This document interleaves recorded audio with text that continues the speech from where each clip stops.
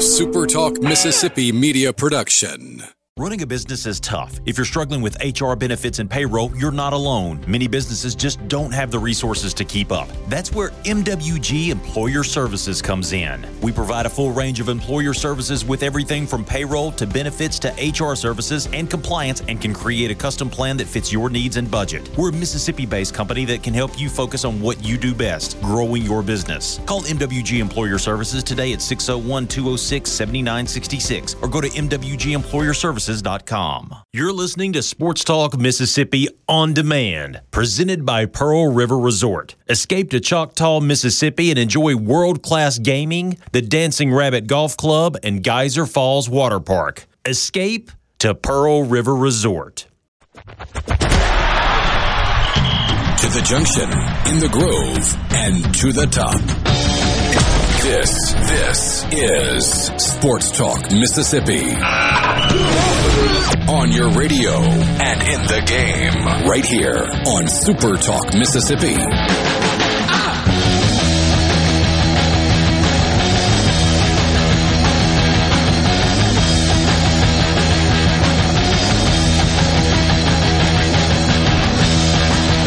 Middle of the week, Wednesday afternoon, Sports Talk Mississippi with you in the Pearl River Resort Studios. Pearl River Resort, the home of the sports book at the Golden Moon Casino. For more information about that and everything happening at Pearl River Resort, visit them online at pearlriverresort.com.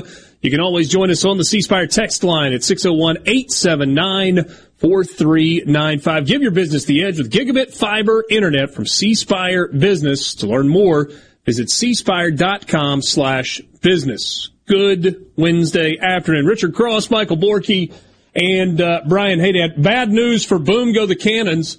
It's not going well against Man City, who is red hot in the old EPL over the last few weeks. And the Cannons are trailing, I believe, at least at last check. I'm sure Haydad is one of these. You've bottled it. It's over. No chance. It's over. You have lost this title. Is this a championship match? No, but if they win, if City holds on and wins, they'll be only 2 points behind with 2 games in hand. They will certainly overtake you for the top of the table. Well, if they're 2 points behind and you both got 2 games left, and you win your 2 and they win your 2, don't you? That's not what that means. 2 games in hand means they have 2 more games to play than you do. Oh, okay. So you need a couple of draws or a couple of losses from City. Even the couple draws, unless if they match you, they would tie, and I think they have you beat on goal difference, so they're going to win the title. I mean, second is great. Don't get me wrong; it's fine, especially considering where you were. Yeah, this is America. Second place is the first loser, so yeah, that's right. Top 4 is a fine finish over there. Yeah, I guess so. I bet Chelsea would take top 4, buddy, just like that. top 6 at this point, geez. Yeah. And I'm glad that I never really jumped on the Hotspur train. That seems to have gone off the tracks just a bit along the way. Yes, it has been. Borky, that's your EPL update for this Wednesday. Thankful for it. Yeah. Glad to get that. Hey, I did watch Ted Lasso last night. Season 3, it's just kind of not as good as the first 2. It's fine. I'm enjoying it still. I don't feel like I'm wasting my time. It just doesn't have that magic that the first 2 seasons had. Yeah, I watched, we actually watched episode 3 last night of season 3, so we're a week or 2 behind. I saw it does get better. The first couple were especially not good compared to how it's gone since. Yeah, they introduced a couple of storylines that were like, okay, of course we got to do that because you can't have a series without introducing storylines that are appealing to some. So, that was maybe a little, I don't know, it just got away from like the wholesome Ted Lasso stuff. It turned into social commentary. It comes back a little, but there's more social commentary. It's fine. So there's your soccer update. Ted Lasso. Hey, we got the draft tomorrow. We do. May I throw some numbers at you? Bring them. Sure. The footprint for the draft site in Kansas City and they're using Union Station, which is an active train station, and the World War I Memorial in downtown Kansas City as the backdrop. The footprint is 3.1 million square feet. 3.1 million square feet. That is 1 million square feet larger than either of the last two drafts in Las Vegas and, where was it before Las Vegas? Cleveland. It's an altogether different setup than what they had in Nashville in 2019. Nashville drew a record 600,000 fans for the draft. And the scenes were... that's 6 Neyland Stadiums worth of people to watch players be selected to their future homes. You remember the girl that got her bachelorette party ruined because she didn't know it was the draft? Yeah, that's kind of on you. Got to research those things. The reporter that did that story actually is a friend of mine. We were good friends in high school. But yeah, that I will never, ever not laugh at the image of the bride, and I assume the maid of honor, with those scowls on their face. God bless her husband. And that's the maid of honor's fault, right? Isn't her job to do the research and set everything up? Yeah. But did none... but here's another question, though. I don't know how many girls were involved in that. Generally, it's 8 to 12, right? Somewhere in that neighborhood. Did not a single husband or boyfriend say, hey, babe, you don't want to go to Nashville that weekend?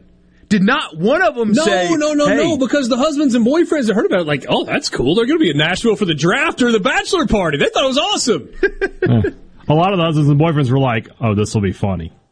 This will be funny when they get there. We'll all get a laugh out of this at the wedding. Those scowls tell you that those two guys, they didn't find it funny when she got home. That's for sure. Yeah, maybe so. The theater structure, the stage and the canopy over it, is 378 feet wide by 176 feet deep. It's basically a little bigger than a football field. And then it's going to be like the tallest structure ever because they want Union Station to be the backdrop. And so it's like a canopy that goes up, and it's going to be open across the back, and they're doing LED video screens that are custom made in these arched windows. It's incredible. Somebody at the NFL, what was her name? It was Miss Keenan, Katie Keenan. We always want to make things bigger and better. When you see it in person, it's just massive. $100 million estimated economic impact to Kansas City. That's according to the calculations put together by Visit KC. All right, so here's some of the particulars. 10,018 square feet of video screens, including 1,433 LED video panels. Most TV screens ever. And 7.5 miles of fence line.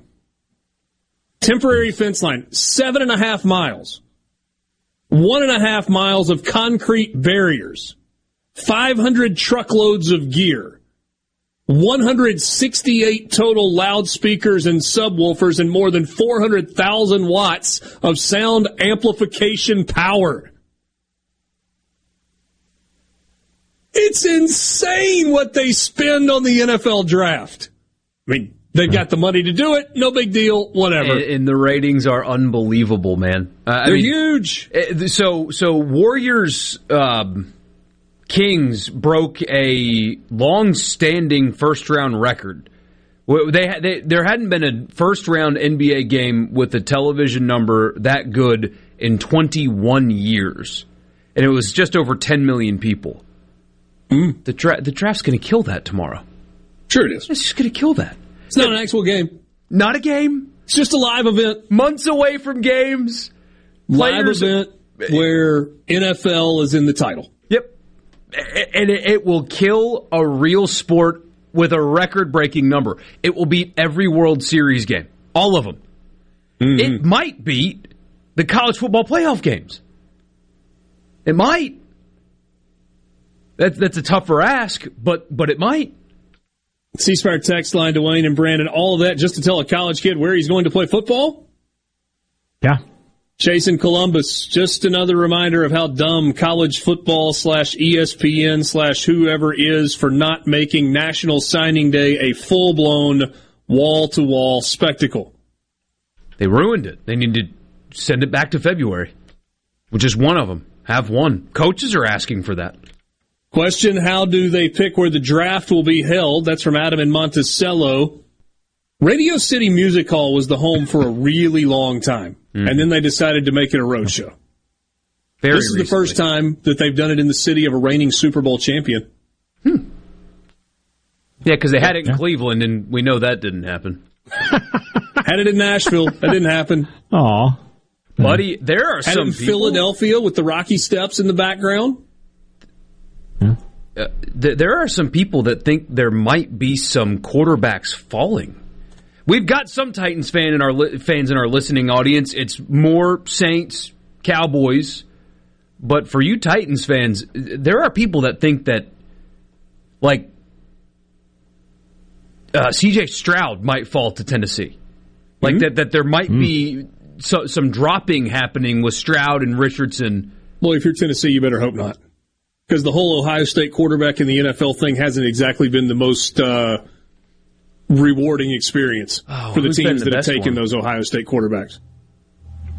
Who's been the best? Troy Smith started for a while in Baltimore. Terrell Pryor? Played wide receiver. I mean, Didn't he change Dwayne positions? Haskins had some starts before he passed away. Yeah, Haskins would have been the guy, before he unfortunately passed away. Yeah. Yeah, I don't know if that's great news if Tennessee's getting C.J. Stroud. And how about the fact that Tennessee is perhaps picking a quarterback? Now, in fairness, for all the first-round talk about Malik Willis a year ago, they ended up getting him in the 5th round. So it's not like he was really an expensive acquisition. And he was not good as a rookie. Not good. Go figure. Never could have seen that coming. We'll be back. Okay, what we do next? Keep it moving, buddy. You can be a part of Sports Talk Mississippi. 888-808-8637 on Super Talk Mississippi. Ain't no sunshine when she's gone. It's not warm when she's away. Ain't no sunshine when she's gone, and she's always gone too long. Anytime she goes away, wonder this time where she's gone. Welcome back, Sports Talk Mississippi with you, streaming at supertalk.fm and SuperTalk TV. Thanks for being with us. You want to be a part of the conversation, you can join us on the C Spire text line. Again, 601-879-4395. We were chatting a bit this morning, and there's probably some layers to this. I guess we should start by talking with the Governor's Cup. Mississippi State wins 2-1 last night, final in that ballgame in Pearl. I don't know that was... Never mind what the actual outcome was. I don't know that many people would have guessed that 2-1 would have been the final. It was another one-run ball game. Two of the worst pitching teams in the country, and 3 of the 4 games were relatively low scoring. Yeah. 3 one-run games and a 2-run game in the 4 that were played. Mississippi State won 3 of the 4 on the year. Smaller crowd last night. That has routinely been a game that draws over 8,000 people. There were about 6,600 there last night. State 2 runs, 5 hits, no errors. Got their first run on, back-to-back doubles. The ground rule double by Hunter Hines scored the first run in the first inning. And then Luke Hancock with a double, kind of, to left. You're being generous. John Kramer lost the ball in the lights, had it hit, and then jogged after it. Was not a great look on that play. That made it 2-0. Ole Miss got a ground-out RBI from Garrett Wood, and that drove in the Rebels' only run in the 7th inning. Mississippi State used 6 pitchers. Evan Ciari, Brock Tapper, Parker Stinnett. He was good. 3 innings, 3 strikeouts. Tyson Harden, Casey Hunt, and Aaron Nixon, who got the save at the end. Combined 10 strikeouts by Mississippi State pitchers. They walked 5. Ole Miss did not capitalize. Grayson Saunier, not bad for Ole Miss last night. 3 2/3 through 70 pitches, 3 hits, 1 earned run, couple of walks, 4 strikeouts. Also, Braden Jones pitched, Sam Tekoyan pitched, and Mason Nichols pitched. Tekoyan took the loss in the game. Sierra got the win. He was the designated starter for Mississippi State. Ole Miss pitchers, 10 strikeouts, 2 walks in the game. So plenty good on the mound, but no offense last night for Ole Miss. Ole Miss had 4 hits in the game. All 4 of them were singles. And 2 were from Kemp Alderman, who, even though they were singles, lost in the garbage that has been Ole Miss baseball this season, he remains having one of the best power hitting seasons in school history. Guy's special. But other than that, yeah, no offense. So we talked about it going into the game, that the outcome wasn't exactly consequential. Winning helps Mississippi State some, because as we talk about at times, the committee looks at it, in a way like an SEC win. So they still have a puncher's chance. They got to rattle off some wins, and they got to do it right now. But, at least you don't feel like you've been knocked out of things. For Ole Miss, I mean, the number was 10-2 going into last night. It's still 10-2. It seems extremely unlikely. Mm-hmm. But you made reference to the play earlier. An outfielder that doesn't play much. Losing a ball in the lights is not... It happens, man. It happens. You make mistakes on a sports field. You make mistakes at your job. You make mistakes as a parent. It happens. But when that ball goes over your head, lollygag. Just use the word. Lollygag to go get that ball.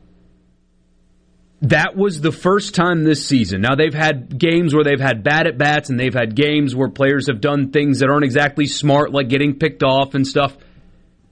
But after I saw that play, I thought, okay, that's the first sign of quit.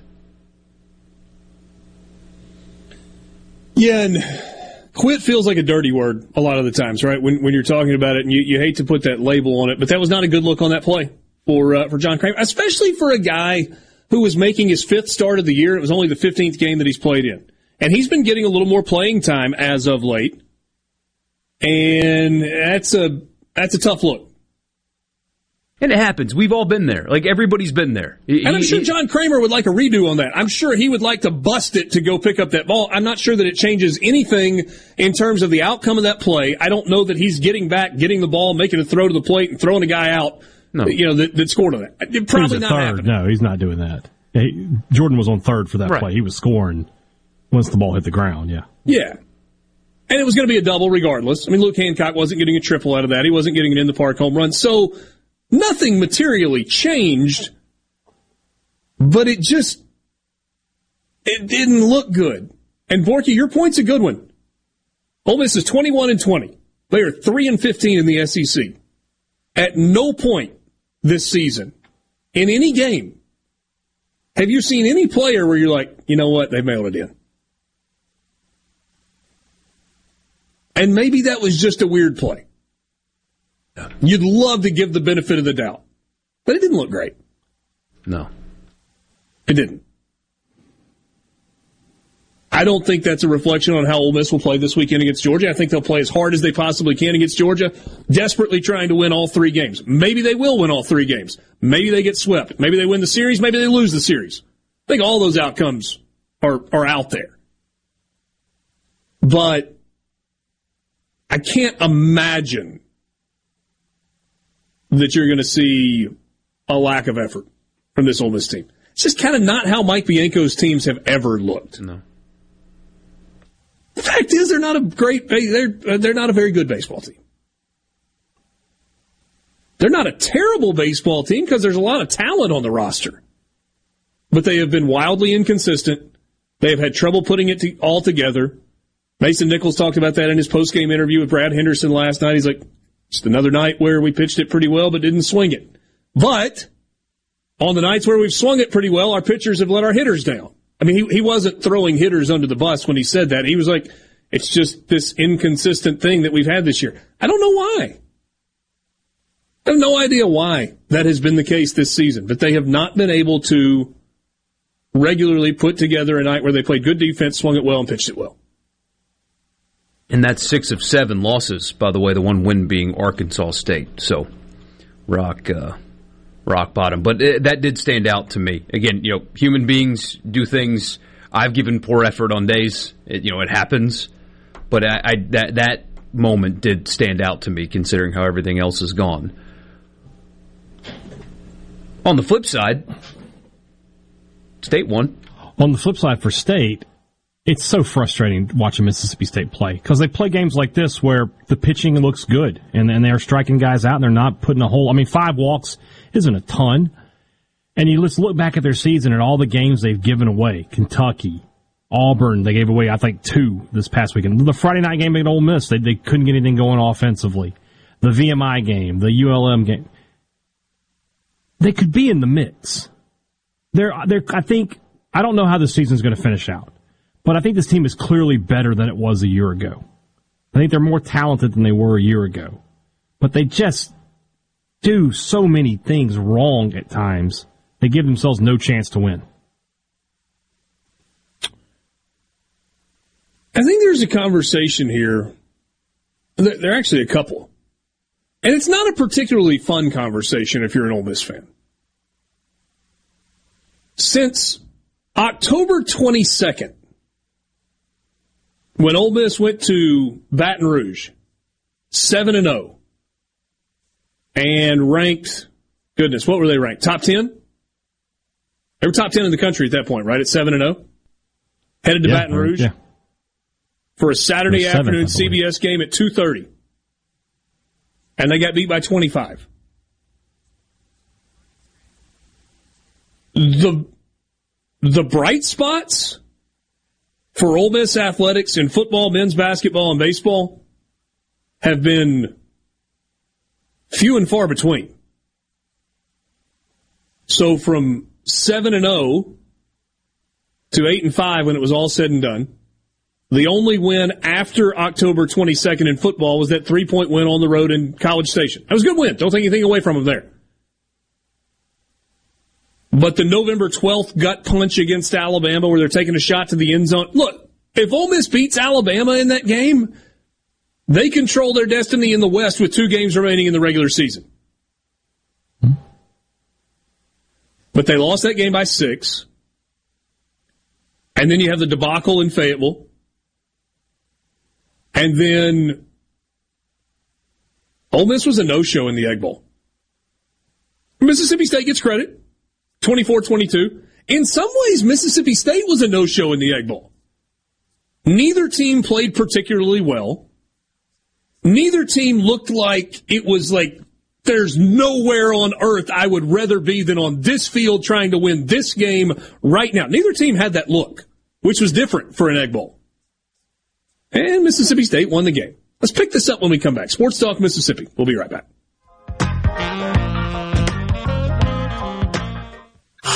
I listen to it at work. Sports Talk Mississippi. Sports Talk Mississippi on SuperTalk Mississippi. Did you get that memo? Yes, sir.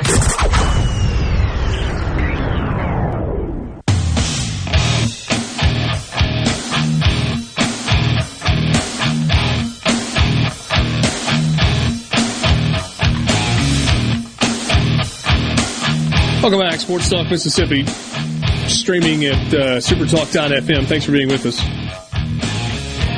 So, somebody said Richard's stirring some stuff up. No, I'm not stirring anything up.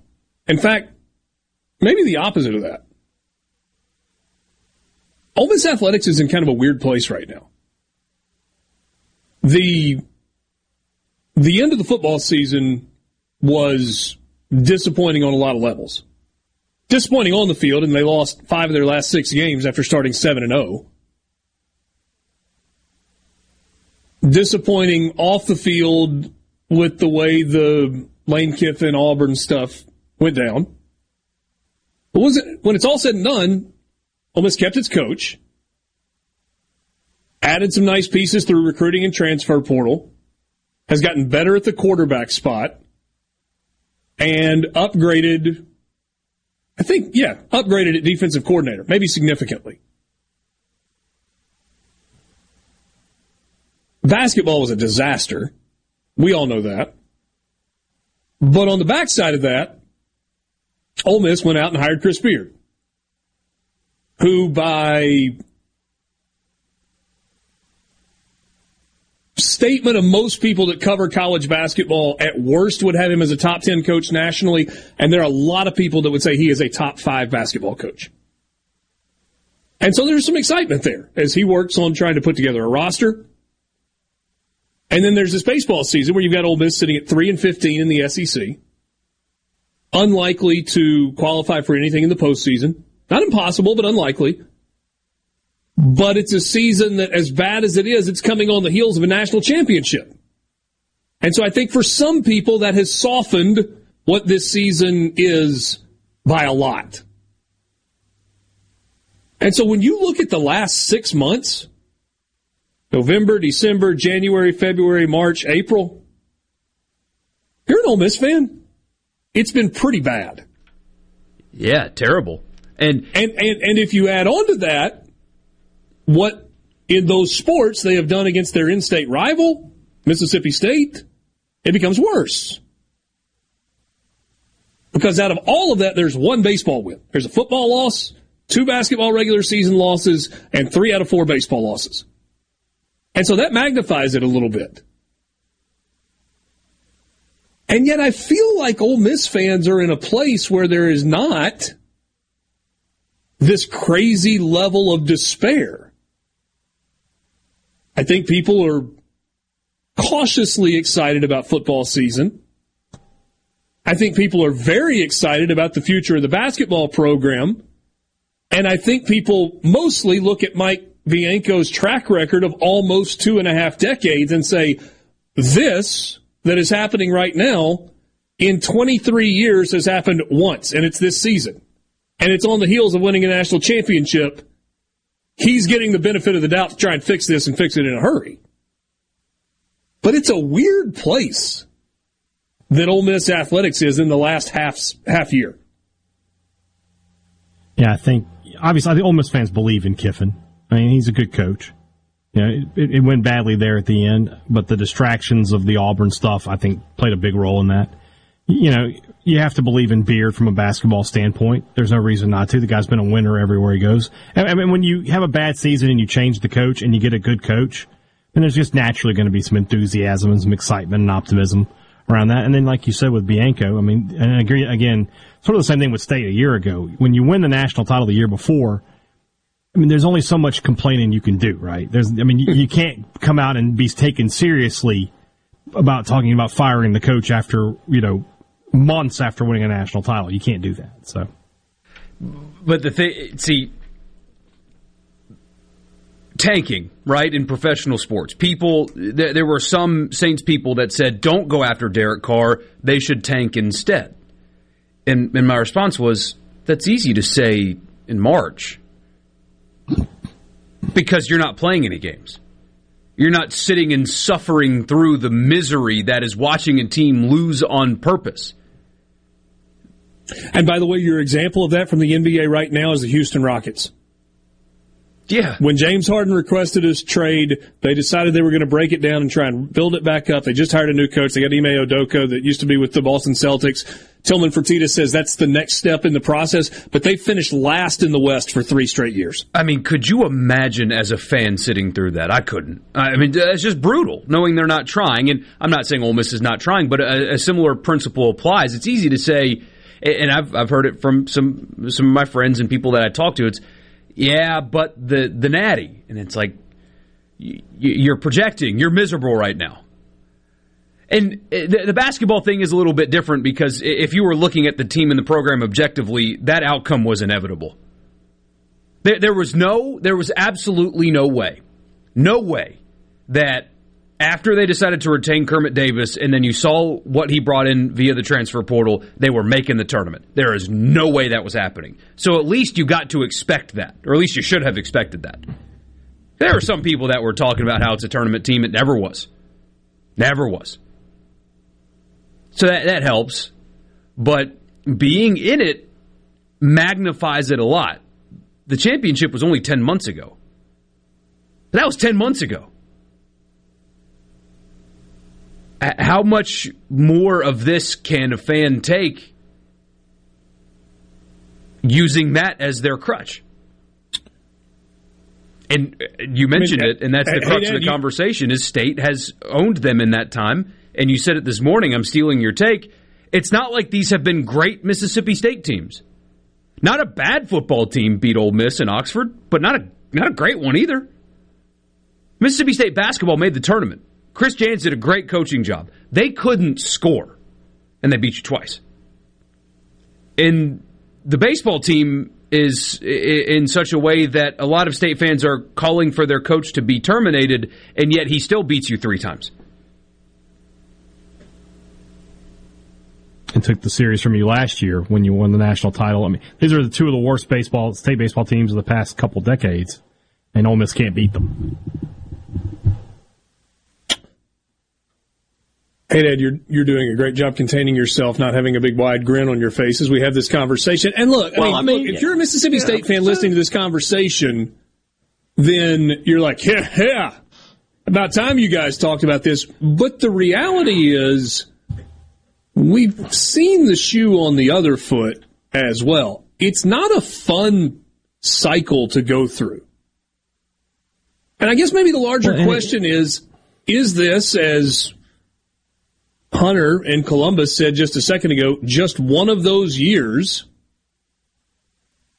or is there something larger? And I think most Ole Miss fans right now think this is just one of those years. Yeah. I mean, it's always cyclical. It hasn't been in baseball. Now, baseball, State has had the advantage now 7 straight years for whatever reason. I mean, it's weird. This year, both teams are bad. Last year, both teams were bad at the time they play each other. There have been years where both teams are good, but State has just had that advantage, whatever that is. Call it a freak of nature. But especially with football, it's so cyclical. It really is. I truly believe, and I know Ole Miss fans don't want to hear this because they're paying their coach $9 million a year, but neither team will ever truly separate from the other. I don't think there's ever going to be a time when we look up and State has reeled off 5 straight 9-10 win seasons, and Ole Miss has been 5-7, 6-6, 7-5 that time, or the other way around. I don't think that'll ever happen. Both teams will have up years and down years. That's just the nature of it. Basketball, State's had a little bit of an advantage historically, but now Ole Miss, like you said, they've got a fantastic coach in place to elevate their program. So we're going to have to see. I think we may be about to see. I mean, really for the first time. I mean, you had Kermit's first year; both teams made the tournament, but you never had an extended streak where State and Ole Miss were both pretty good in basketball. They were both making the tournament year after year. So maybe that's about to happen here with Chris Jans and Chris Beard. So. Again, I think it's just one of those years. It's great to be on the right side of that, and I've been on the wrong side of it before. So we'll just see where it takes us. And right and wrong, by the way, is in the eye of the beholder. Obviously, 100%. Clearly, we've got some texts of people that are like getting therapy out of this conversation. Like really, just their day has been lifted by this conversation. But again. The larger question is this a blip for Ole Miss?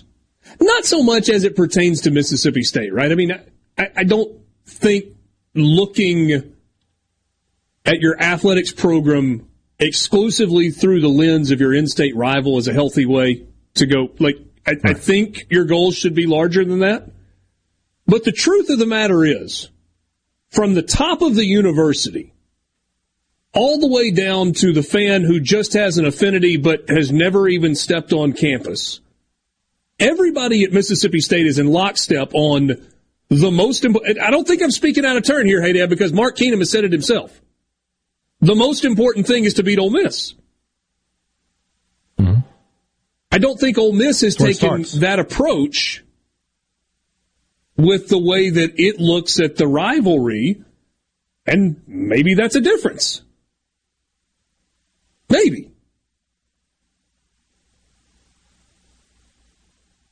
But Ole Miss needs to start beating Mississippi State in some stuff. And again, maybe it's a one-year blip. We'll see. Sports Talk Mississippi streaming at SuperTalk.fm and SuperTalk TV. We'll be right back.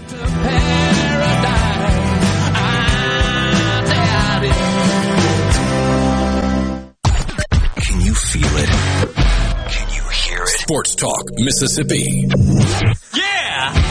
On SuperTalk Mississippi.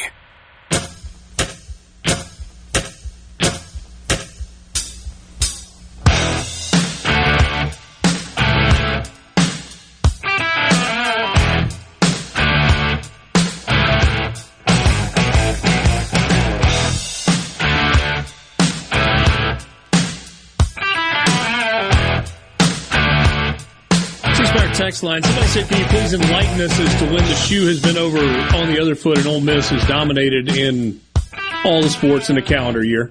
I was just going back and looking at the football series. So since this thing returned to campus in 1991, 91 to 94, Mississippi State won 3 out of 4. And by the way, there are different ways that you can slice this so that you get different outcomes in terms of a 3-year or 4-year or 5-year window. 95 to 97, Ole Miss won 2 out of 3. But if you want to say 96 to 99, Mississippi State won 3 out of 4. 2000 to 2004, Ole Miss won 4 out of 5. Mississippi State then won 5 of the next 7. Ole Miss had the stretch from 2012 to 2015 where they won 3 out of 4. 2016 to 2019, Mississippi State won 3 out of 4. Ole Miss has won 2 out of the last 3, but if you want to go longer than that, you can say Mississippi State's won 3 out of the last 5. So there have been some pockets. Neither team has run away with the series in football. The last time you had a streak of 4 consecutive wins in the series, if I'm looking at this correctly, was 83, 84, 85, 86. When Ole Miss won 4 in a row. Mississippi State won 3 in a row in 9, 10, and 11. So, yeah, since 1983, 4 straight wins is the longest streak by any team. Yeah. But, hey, Dad, are there years that pop to mind? Where you go, yeah, this was just kind of better than State in everything. So in 2014, so I guess it goes back to 2013. State did win the Egg Bowl, but they lost both basketball games and lost 3 out of 4 in baseball. And then the next year, so that would be the 2014 Egg Bowl, State loses. They split in men's basketball, and then Ole Miss got all 4 in baseball that year. And then Ole Miss won the next Egg Bowl. The following November. 2015 Egg Bowl, yes. Yeah, 2015. But then you get into the 16 baseball season where State wins the series. So right. Evens out. Yeah. No, absolutely. So, yeah, there have been some pockets where it's been on the other foot. It's wildly frustrating for Mississippi State fans when it happens. Basketball, obviously State got 2 this year, but for most of the last few years, it's been like a split deal where one team wins one and one team wins the other. Kind of what we saw with Kermit Davis and Ben Howland over the course of their overlapping tenures, right? Yeah. Or is that not right? Well, Howland, he had trouble with AK. I think he lost. I think he was 2-4 against Andy Kennedy. I could be wrong on that. And he had more success against Kermit. He split with him basically every year. But you think about before that. With Stansbury dominated Ole Miss. I think his final record against Ole Miss was like 23-7, something like that. Yeah. And if you want to make it department-wide where you pull in all of the sports, you're pulling in volleyball and women's basketball and men's and women's tennis and men's and women's golf and soccer and all of that stuff, then maybe you get a different outcome. But the focus for most people, and this is not a slight at women's basketball, it's just not. The focus is football, basketball, baseball. Yeah. And for most fans, that's where the conversation stops because you're being judged as a department based on how you do in those 3 sports. And for Mississippi State and for Ole Miss, those are the 3 sports that produce revenue. So, Interesting times, man. Yeah, it is. So again, I go back to that question of when you're talking about Ole Miss and the frustration kind of from the end of football season through this baseball season, and that's after the football team got off to a 7-0 start and climbed to number 7 in the country. Has it just been one of those weirds where like there's like this just series of stuff that happens, and you look up a year from now and maybe the conversation is completely different than it is right now? It's possible. It's possible. With Ole Miss, I have questions about them this football season, but I know they're going to be good offensively. So I mean, if they win 8 games, I'm not going to be shocked. Well, and how do they win 8 games, right? I mean, yeah. Last year's 8-5 season for Ole Miss in football was a disappointment because of the way that it happened. Yeah. If this team were to go 8-4 and then say get to a bowl game and win a 9th game, it might look entirely different and feel entirely different. And then you got a ton of momentum going into the following year. Yeah. If Chris Beard puts together a roster that is competing for a spot in the NCAA tournament, you feel completely different about basketball. And basketball is going to have a different feel to it next year regardless. It's a strange time. Sports Talk Mississippi, 1 hour in the books. Kendall Rogers joins us next.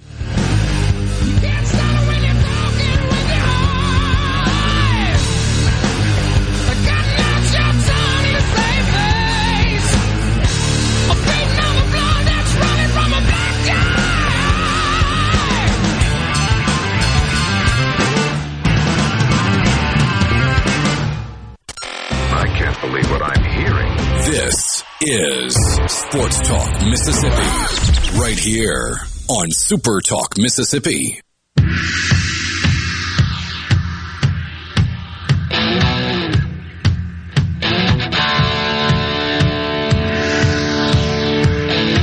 Welcome back, 4 o'clock hour, Sports Talk Mississippi, streaming at supertalk.fm and SuperTalk TV, coming to you as always from the Pearl River Resort Studios. Pearl River Resort, the home of the Dancing Rabbit Golf Club. Visit them online at dancingrabbitgolf.com to book your tee time or plan your trip. Kendall Rogers for his weekly visit, joining us on the C Spire text line at 601-879. I'm sorry. That's the C Spire text line. That's how you can be a part of the conversation. 601-879-4395. Kendall joining us on the Farm Bureau guest line. Good afternoon, Kendall. How's it going? Good, man. Really good. So we're at a weird place right now for baseball in the state of Mississippi. Ole Miss sitting dead last in the West at 3-15. Mississippi State at 6-12, and a daunting final 4 weeks of the regular season. When you look at this from where you sit in Texas, covering college baseball, how do you think we've gotten to this point? Well, I think the biggest thing for me when I look at Ole Miss is I just think early on, you look at the Mallett injury before the season, you combine that with the Hunter Elliott injury earlier this year, and this is like a double whammy. I thought this was a year for Ole Miss where you looked at this team and went, you know what, we like this club offensively, and for the most part they did fine offensively, but we like this club offensively. But outside of Hunter Elliott, there's some question marks, like guys like Grayson Saunier and Xavier Rivas, like they really have to prove it. And when you take Elliott and Mallett out of the equation, that changes the dynamic of that pitching staff. And so they were just behind the 8 ball a little bit at the start of the season. I mean, if you would have told me they'd have this record, I would have thought you're crazy. But still, that's kind of how it got kick-started for them. I think for Mississippi State, I watched the series over the weekend, and I mean, that was just a really hard-fought series. I did not watch that series and go, oh, man, Mississippi State's just flat-out awful. Whereas like a month and a half ago, I think you would watch Mississippi State and say that. I think that was just a really hard-fought series. And so, I think when you look at these two teams overall, and I look ahead at the remaining schedule, you look at Ole Miss with 3 wins, Mississippi State at 6 wins.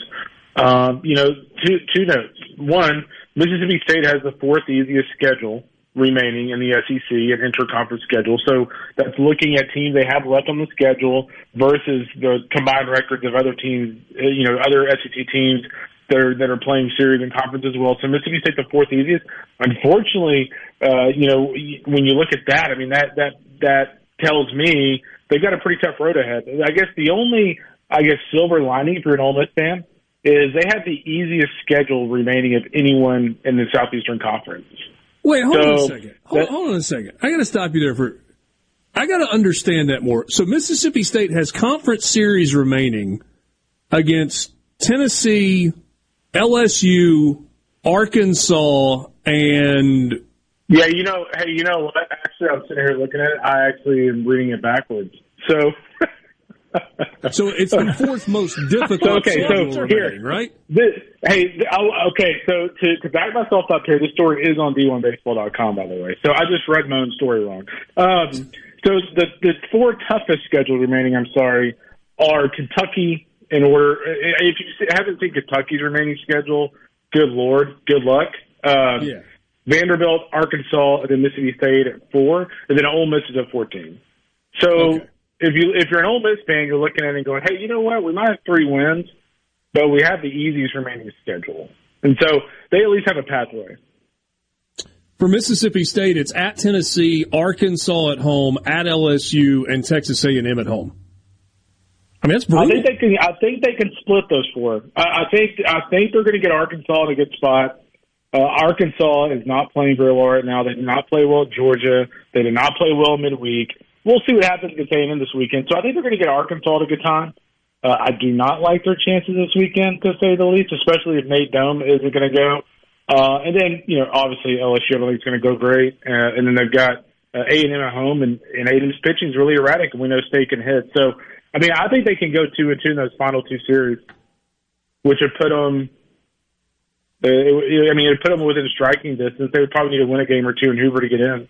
All right, so when you say you think they can split the final 4 series, that mean you think they can go 6-6 in their last 12 league games?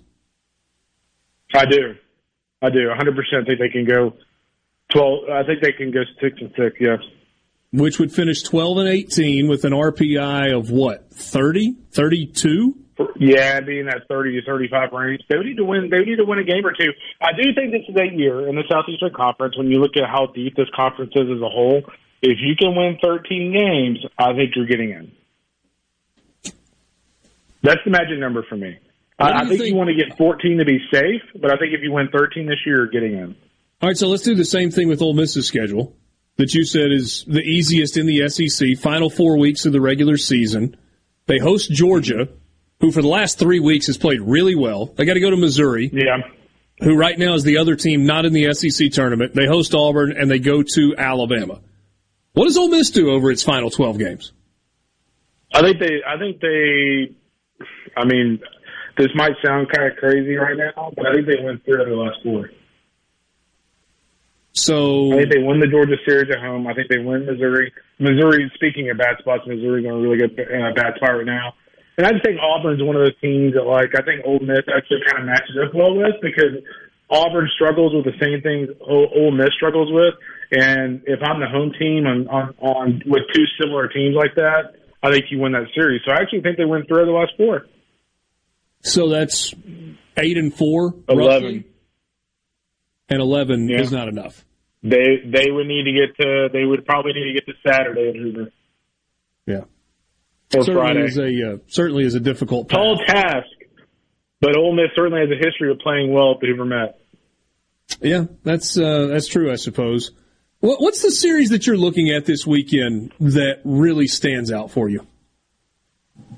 Well, I mean, I think you kind of start with Arkansas and A&M. I mean, I think when you look at that series, that is a series that could be a tide turner for A&M in terms of their hosting chances. Right now, they're not in the mix at all.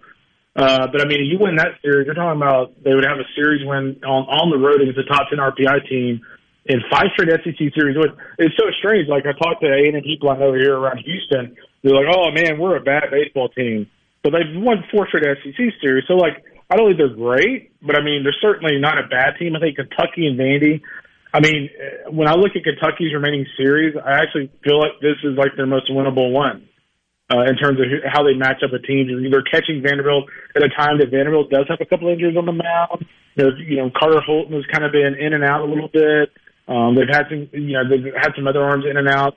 Kentucky goes on the road to Vanderbilt. That's the other big one for me. I mean, Kentucky Kentucky needs to find a way to steal this series this weekend. And it's kind of funny, they're the number 2 team in the RPI right now, and we didn't have them as a host because I think they lose every single remaining series this season. I think Georgia and Ole Miss is really interesting. Georgia, if you look at the last 3 weekends, they almost took a series from Florida. They took a series from Kentucky. And this past weekend they took a series from Arkansas. And then now they go on the road to Ole Miss. So this will kind of tell us, like, hey, has Georgia turned the corner, or is this kind of, Ole Miss's launching pad, so to speak? And you know what? In the last one for me, like, I'm not just going to totally give up on Mississippi State. Like, I do feel like they've played better the last few weeks. They can certainly hit. But, boy, against Tennessee, Tennessee's moved Chase Burns the back end of the bullpen. He's been electric back there. They're playing with a lot of confidence. They scored, like, a bazillion runs in the last 3 games. By the way, because you've referenced it a couple of times, the closing 4 weekends for Kentucky, at Vandy, hosting South Carolina, at Tennessee, hosting Florida. That's how it finishes out for Kentucky. Good luck. Good luck indeed. Yeah, I think they lose. I think they win 4 more conference games. SEC Freshman of the Year. Charlie Condon at Georgia. Granted, he's a redshirt freshman, or Ethan Petrie at South Carolina, true freshman. Oh, I would go with Petrie. I think when you look at what he's done this year for that team, you take Ethan Petrie off of South Carolina's club, they're still a good team. They're not who they are. You look at his on-base percentage, OPS, home runs, RBIs. And the other thing for me when I look at Petrie, like, he's just an overall asset. I feel like Condon is a really solid hitter. He's kind of a one-dimensional player, whereas Petrie, is a pretty solid defender. And when you look at his approach, I kind of go back to his approach against Paul Skeens a few weeks ago when I was watching them. He took an inside fastball, the inside part of the plate that was low, and kind of golfed it out for a home run. Like, that just shows me what kind of mature offensive approach he has. So I would go with Petrie. And honestly, I would not take Ethan Petrie over Dylan Cruz. But there's an argument to be made for him as Player of the Year over Dylan Cruz. But give me Dylan Cruz all day long. Whoa. How is there an argument to be made for him over Dylan Cruz as Player of the Year? There's people making it. I've had. I will not name names, but I have group chats with other people in the industry that are debating it with me. They just think when you look at his power numbers in conference, his average in conference, the thing I go with Dylan Cruz that just sets him apart from anybody else is, number one, he looks like the best player in the SEC by far. His on-base percentage is over 600, which is just, absolutely ridiculous in the Southeastern Conference. And, by the way, he's a premium defender. So he literally checks every single box imaginable. Kendall, thanks as always for your time. Good college baseball stuff. We'll talk next week. You got it, buddy. Talk to you later. Kendall Rogers from D1 Baseball, D1Baseball.com. Give him a follow on Twitter. Kendall joined us on the Farm Bureau guest line.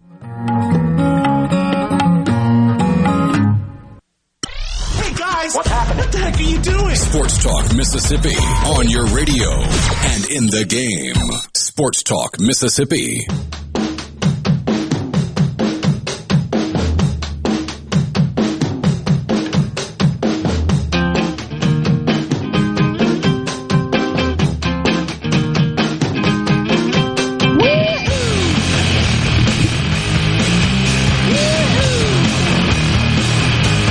Sports Talk Mississippi.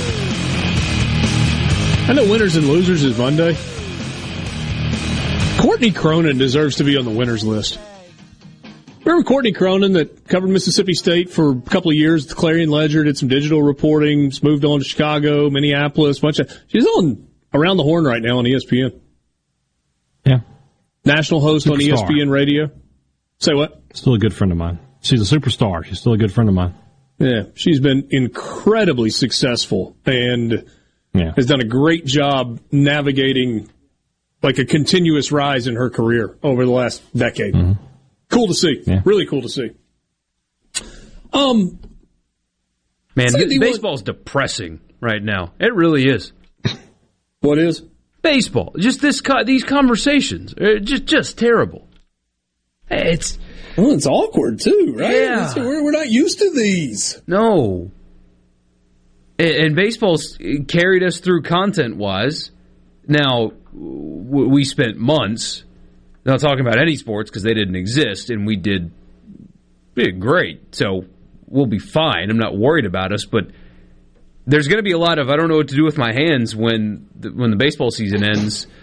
And we could always go back to the Doosan Bears and the KBL. Yeah, buddy. Yeah. Who was your team, hey, Dad? They had a Giants team, didn't they? That's right. I think there was a Giants team. Stick with it. They were terrible. Yeah. Borky, who did you adopt? I don't remember. I didn't watch one pitch. What do you mean you don't remember? I didn't watch a pitch. I wasn't waking up at 4 a.m. to watch baseball. There was nothing else on, you bum. You DVR it. DVR? What is this, 2006? Yeah. Isn't you it? don't still call it I DVR? wish it was. Record? What you just say? It just doesn't happen. You don't have to? Because you can always go get it on demand? I mean, that's the thing. It's streaming has ended DVR. The need to record things? Yeah. What if you want to go back and watch them again? It is frustrating, though, man. First world problems as a sports fan. If you did happen to want to watch a game later, you basically can't do it. Unless you just love just watching the game even though you know the outcome. I mean, I've got 5-6 different sports apps that give me push notifications all the time. And even though I turn them off, I want some of them on, breaking news or whatever. I want that to show up on my phone so I don't have to be on it 24/7.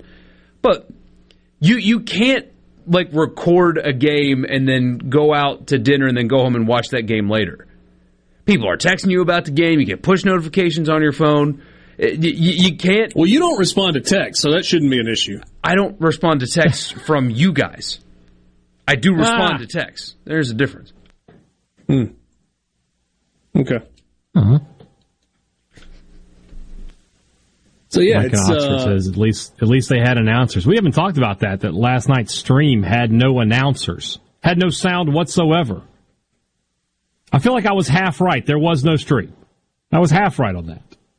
Yeah. I would almost argue that if that's what you're putting out there, just don't. Don't do it. Might as well do it. Look, I'm sorry. I'm sure there's somebody will get angry about this. Maybe. No, I don't think any of you that are listening will get angry about this. But I honestly think it's time for Ole Miss and Mississippi State to say to whoever is in charge of putting these games on, whether it's the Braves organization or a promoter or whatever, whoever it is that is in charge, say, this year was a disaster. You had the sod issue, too. The streaming issue. Southern Miss is involved in 2 of the games. Yes. Yeah. Put Southern Miss in it, too. For the college series games. I have no idea who is in charge. But I honestly think that it is time for Keith Carter and Zach Selman and Jeremy McClain collectively to say to whoever it is that is in charge of this, all right, we've all got great ballparks. We all have great video staffs that produce video content for our departments. In the case of Southern Miss, all of their games are on ESPN Plus, and they're produced at a high level with announcers who are prepared. In the case of Ole Miss and Mississippi State, they're all on the SEC Network Plus with announcers who are prepared. The quality level is very good. Either show us on paper with a plan how you are going to fix this, or we got to stop doing these games. Yeah.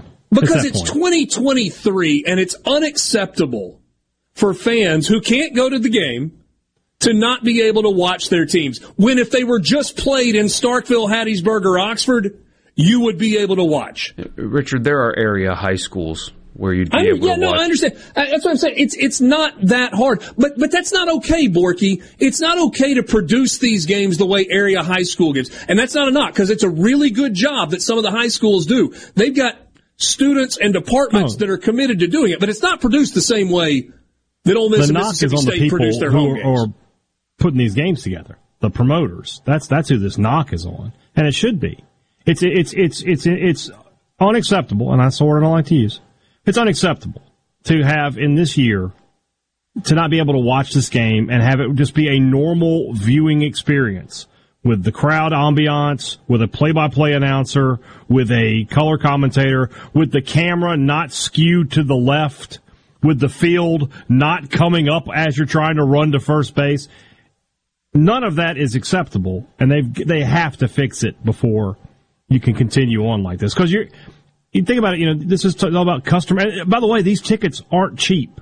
You go see a baseball game in Starkville or Oxford for $10. You cannot go see these games for less than $50-$60 for college baseball per person. You're not that much off of college. Yeah, per person. You're not. That's almost a football ticket. That can't continue. You're doing your fans a huge disservice. And it puts a stink on the entire event as well, because not everybody lives in the area. It's our most populated area in the state, but it's not the only populated area in the state. Yeah. I don't understand it. I don't understand. Unless the financial guarantee to the universities is so big that they just can't afford to step away from it. And I'm sorry, I'm not trying to put an end to the Governor's Cup. I'm not trying to put an end to Ole Miss and Southern Miss or Mississippi State and Southern Miss playing in Pearl. I think it's a cool thing. It's in a nice minor league ballpark. It's a really cool thing. Trustmark Park is a good setting. Yes. I mean, other than last night, Ole Miss and Mississippi State have drawn 8,000 people for like 10 years in a row in that building. It's easy to get to right off the interstate. There's a lot of good that is tied into this. But if you're going to go so cheap that that's what you put out in terms of the way the games are streamed from a video standpoint, then you're losing the rights to do it. We'll just do it on campus. That's what I would say. I don't make the decisions. I don't disagree with you. I mean, it's just. Do the M Braves have their games streamed on television? Not on television, but yes. Mm-hmm. Yep. Have you ever watched one? I have. Is the quality different from what you saw last night? Yes. Mm-hmm. Better, I'm assuming? It's better. It's frankly, to be transparent, it's not as good as what you get on the SEC Network Plus. I mean, even things like cameras and stuff. No, I feel like probably what they do is double up the video board feed on their TV broadcast. I'm guessing. Yeah. Maybe not. It's very similar to what you got with Ole Miss and Southern earlier when the game got cut short, but they do have the radio team that is tied into that. It looks like what it did on that no contest that happened earlier this year. That's what it looks and feels like, which is better than the crap that was last night. That's not good enough. That's not good enough. Agreed. Even the one you're referencing, Borky. It needs to be the same that you get in Starkville, Oxford, Hattiesburg. It needs to be enough. At that. That's the baseline floor expectation. And if it's an infrastructure issue, you got to fix it. If it's you have to bring in a television production truck to be able to do it the right way. Sorry, if we're going to play these games and you're the promoter, that's going to be part of your cost. Or we'll just play them on campus. This is not 1998 where we're like on, or 2001 where we're in the infancy of video streaming. Most people aren't worried about buffering at their house anymore. Doesn't even happen. C-Spire has made it okay to not have buffering with fiber to the home. You got it everywhere. SportsTalk Mississippi streaming at SuperTalk.fm and SuperTalk TV. We'll take a timeout. More with you coming up after this in the Pearl River Resort Studio.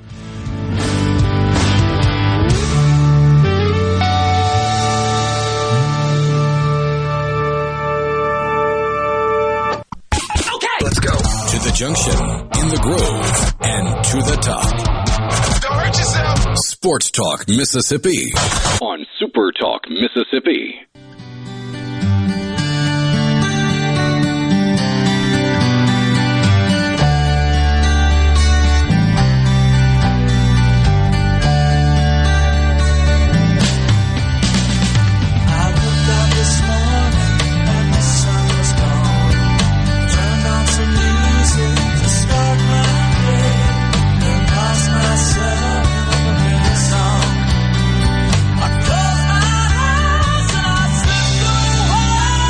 C-Spire text line open to you, 601-879-4395.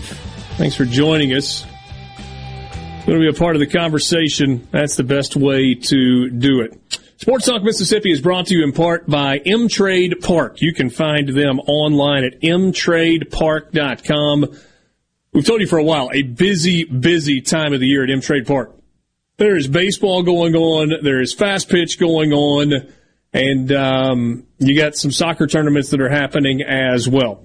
USSSA baseball this weekend, and it is a huge tournament. Doing the double-decker NIT, 108 teams are registered this weekend. Next weekend, a super regional NIT tournament. It's got an entry fee, 80 teams so far, a double-A tournament on May 12th. And then another big tournament, a double state qualifier the last weekend of May with 66 teams signed up at this point for that as well. 14 turf infields, natural grass outfields, got shade in the areas, kind of seating by the dugouts. There's a new team store that's in place, concession stands, and the tournaments are done top-notch. Big-time top-notch. If you're involved in scheduling for your team, for your son or daughter's team, be sure you're checking out the schedule at mtradepark.com. If you're going to play M-Trade.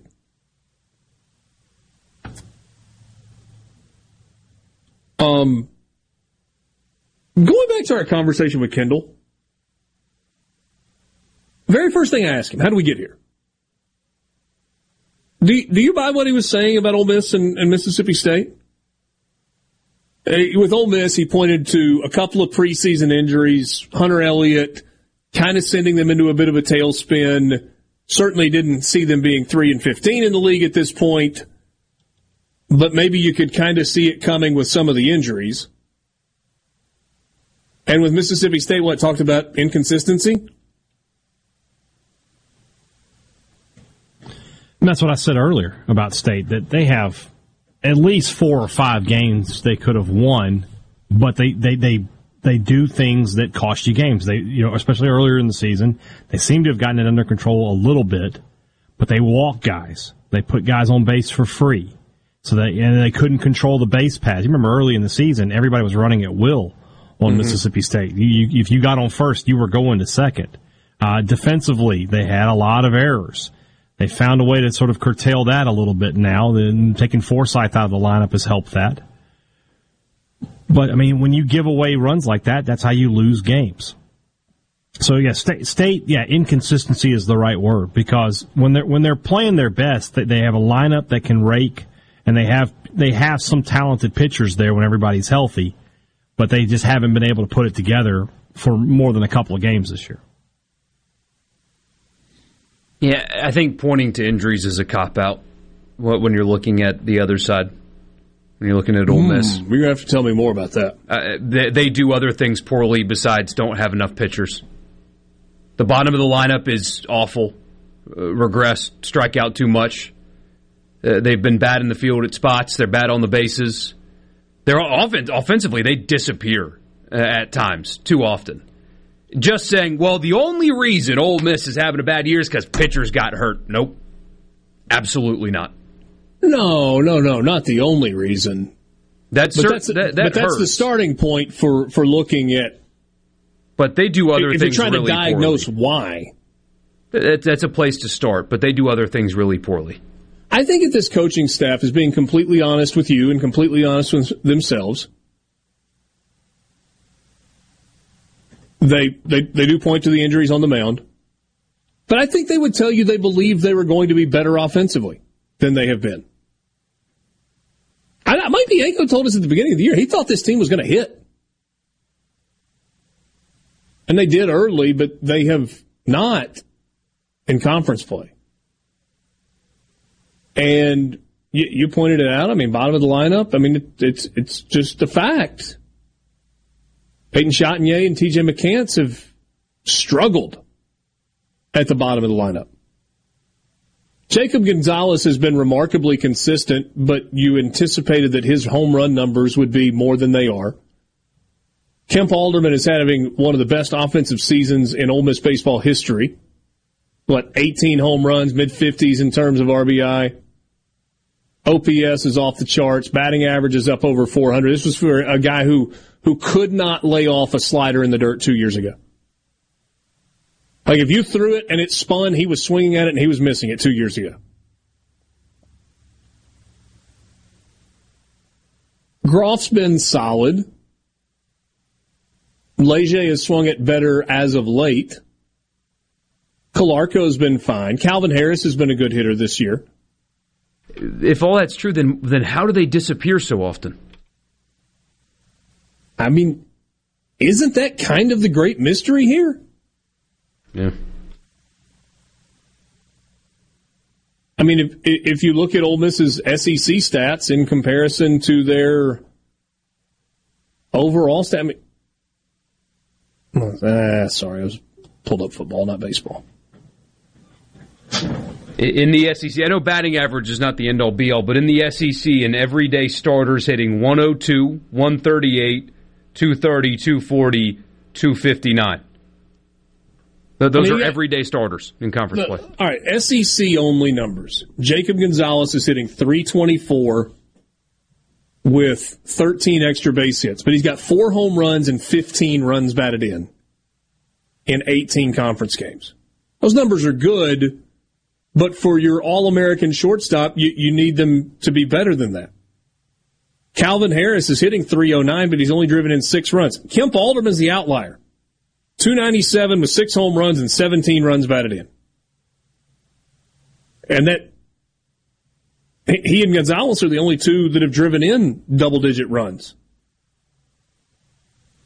Leger's hitting 259, Groff's hitting 240, Calarco's hitting 230, McCant's hitting 138, Chatinier hitting 102. Ole Miss has a team batting average in 18 SEC games of 238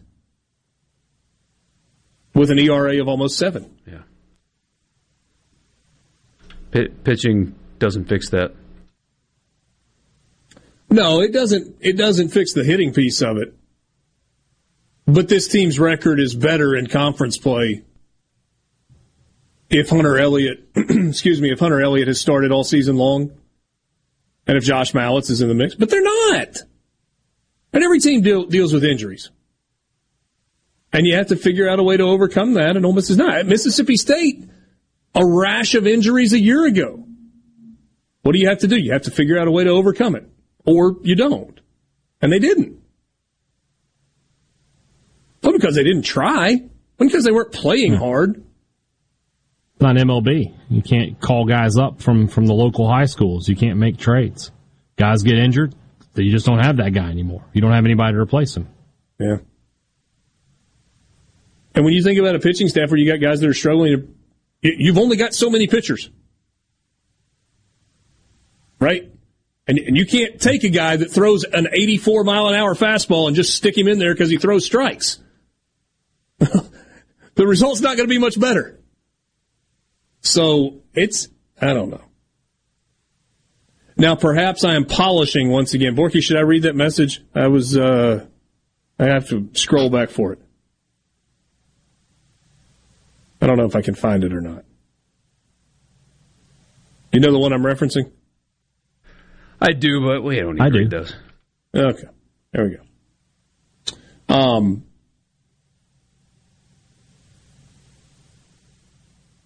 D1 Baseball's regional projections. LSU number 1 overall. South Carolina, the number 3 overall. Vanderbilt, the Vanderbilt as the number 4 national seed the weekend after getting swept by Tennessee is interesting. Arkansas gets swept to Georgia. They hold on to the number 5 spot. Coastal Carolina moves up to 6. Florida 7.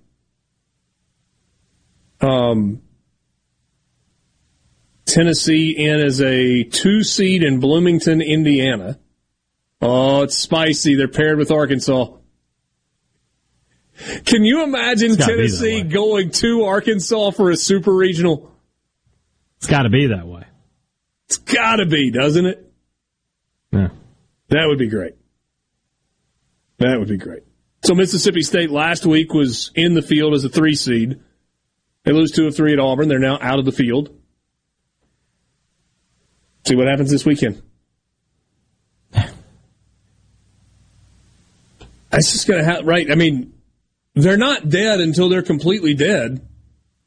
Yeah. But there are some folks that are perhaps making sure that...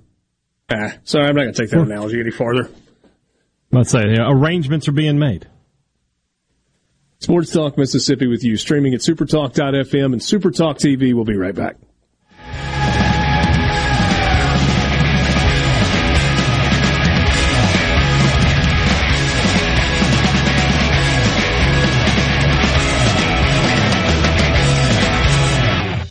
Sports Talk Mississippi. Sports Talk Mississippi. Your new home for exclusive sports coverage here in the Magnolia State. How do you like that? I love it. On Super Talk Mississippi.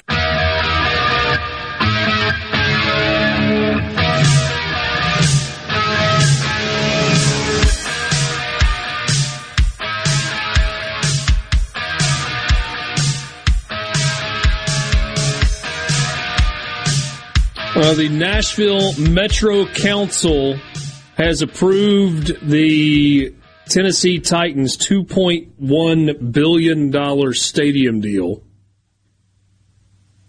Over $1 billion of it will be funded by public money. There are a lot of people that don't like that. There are a lot of people that do. But here's what you know, right?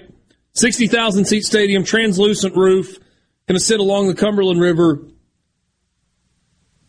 The city of Nashville is going to host a Super Bowl, probably multiple. The city of Nashville is going to host multiple Final Fours. The city of Nashville will end up hosting a college football playoff championship game. Maybe some semifinal games. They'll allow tailgating in Nashville, I bet. Yes, I would anticipate that is a true statement. Yes. And it looks good, right? I mean, it's great. I think there's going to be like an outdoor music venue that's attached to it as well, and it'll be fantastic. It still looks like a gigantic Topgolf, but I'm sure it'll be pretty awesome. I mean, Topgolfs aren't ugly, are they? No. I mean, better than the Roomba in Vegas. Yes, it is more attractive than the Roomba in Vegas.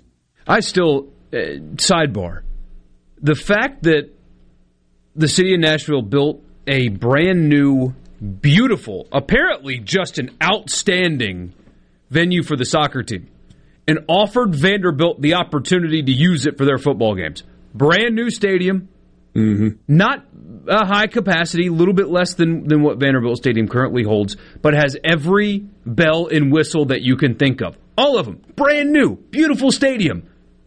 And Vanderbilt said no. I still can't wrap my mind around that. Somebody else is building a new stadium for you in your town, and you say, nah, we'd rather have what we have. It blows my mind. Which they're renovating. Lipstick and pig. Maybe. I think it's fair to wait and see what it looks like when it's all said and done. And the renderings are pretty cool. But yes, they are working with a pig. We'll see if they have any access to any makeup other than the lipstick. Does it bother you that all the stadiums that are being built have roofs? You got to these days. Nobody wants to sit in the heat. Nobody wants to sit in the rain. Yeah, you got to have a roof. Is it okay that it's not a retractable roof, that it's just like a translucent roof, and so the light will get in all the time?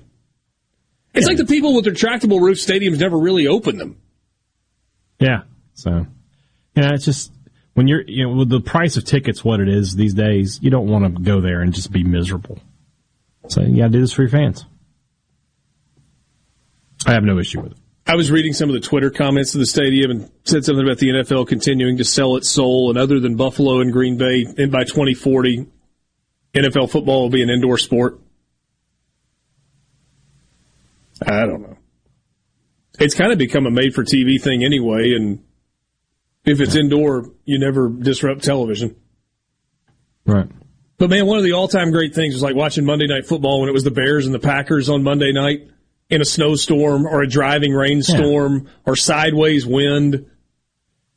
And some of those fan bases, like the Packers and the Bills, they love it. They embrace it. They don't have a problem sitting out in the elements. But when you're talking about down in the South here, when it's still 100+ degrees in October, it's tough. Yeah. Borky's tough on stadium design, right? He's quick to call Nashville Top Golf. He's quick to call the Texas Rangers the Sale Barn. Because he's quick to call Indianapolis an oversized. I mean, when you Walmart. spend $2.1 billion, maybe you expect it to not look like a Top Golf. I mean, give the Falcons credit for something. That stadium doesn't look like anything but a stadium. Although the little toilet bowl thing in the top, it took them an extra few $100 million to get that thing to open. But otherwise, camera lens, not toilet bowl. Yeah, camera lens. Yeah, I don't know how many toilets open and close like that, but maybe a fancy bidet or something. But no, that stadium's beautiful on the outside. Looks great. No snark there. Hey, Dad, you a bidet guy? Never been on one. Boy, this is a topic that might be interesting to go down. I don't know, man. Yeah, I don't know if we need to go any farther. I just was curious. Just curious. Yeah, never had the pleasure of using one. Mm. You can join us on the C Spire text line at 601-879-4395. You don't have to if you don't want to. Maybe you can answer the question. Are you a bidet guy? You collectively. Do you think we will ever see covered college stadiums? No.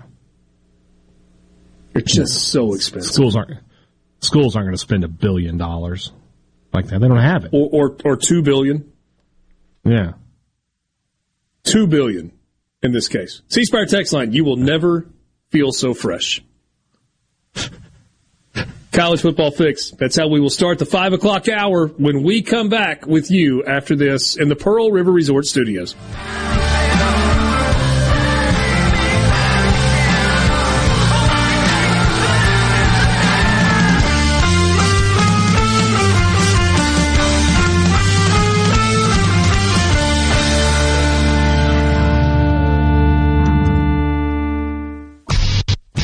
Now, back to Sports Talk Mississippi. Say that again. Please say it.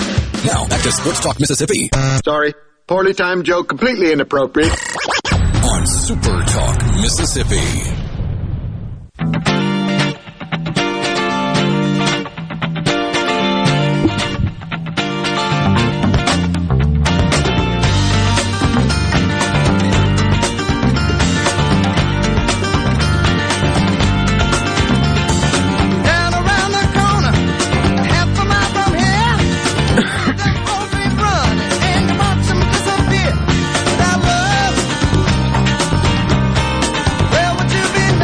Bidet attachments are apparently a thing. Hey, if you don't have a full-on bidet, you can get an attachment for your existing toilet. Oh, I thought you were saying that you can get like an attachment like for accessories where there's like a little arm that comes out that'll hold your device for you.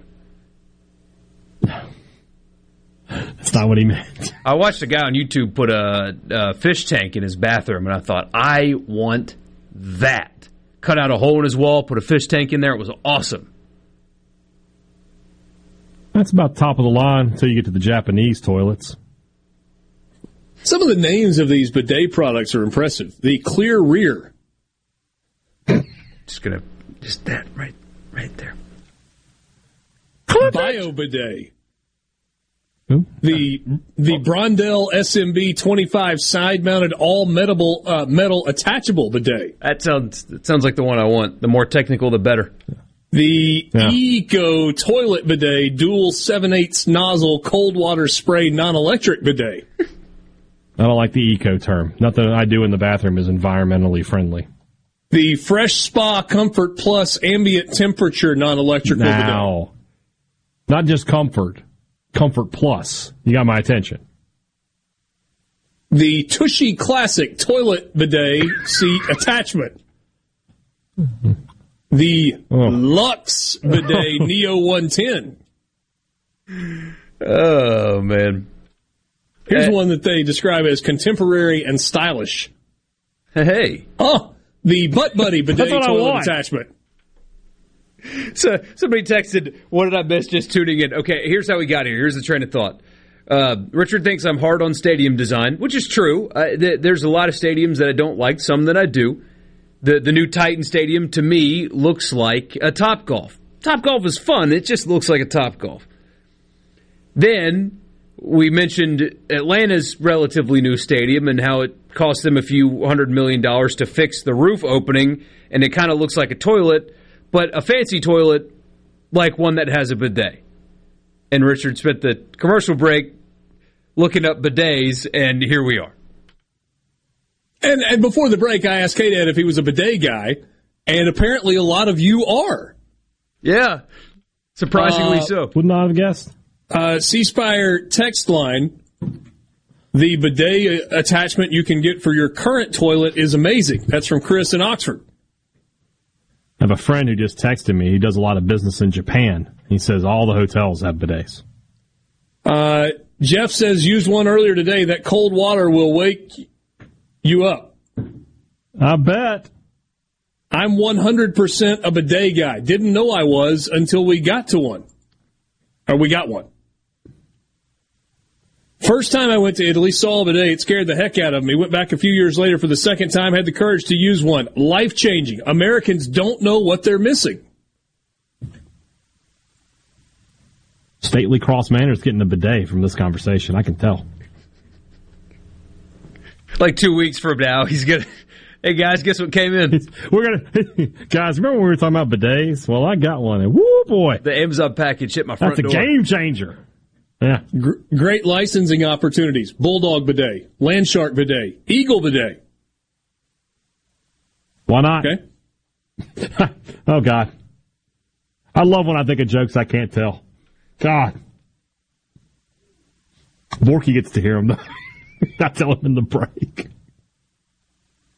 Oh, man. So I'm confused on the toilet. So they come with a blow dryer? You ready? There are multiple people that are asking questions about drying. And apparently there are multiple options. You can air dry, or you can... Did you send me this message also? Hey, I feel like you could have said that. I think you might have. You may know it? There may be a reprimand in our future. I think our HR... I don't feel like dealing with that. And HR is listening. I'm going to start texting my jokes to our HR people. Be like, can I say this? Can I go? So I'll send Richard a text here. Brandon in Corinth thinks that there was, or no, it wasn't Brandon. Somebody missed a marketing opportunity during the toilet paper shortage of 2020. That might have been the bidet's big opportunity in the United States. Brian in Tupelo says, "Yeah, the physics and logistics still don't work in my mind." I do. It's tough to picture. I don't know how it works, but it's one of those things. Like if I went into a hotel and they had one, I'd give it a go, see how it works, take it from there. Well, theoretically, it's an alternative to toilet paper. That's what a bidet is. Right. When you say, how does it work? Well, it's like a water hose attached to a toilet. That's how it works.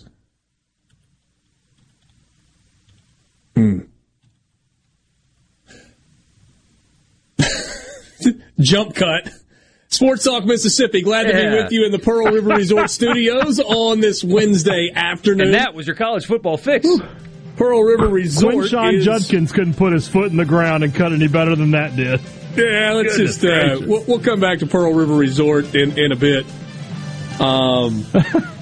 College football fix driven by Ford and your local Mississippi Ford dealers. Log on to buyfordnow.com. Find out why the best-selling trucks are built Ford tough. 2023 F-150. Woo! They are nice. You can test drive one at your local Mississippi Ford dealer today. The Colorado Deion Sanders processing transfer portal story is getting layers. There's a really good story today in The Athletic, and it's worth a read. Probably won't get to all of it.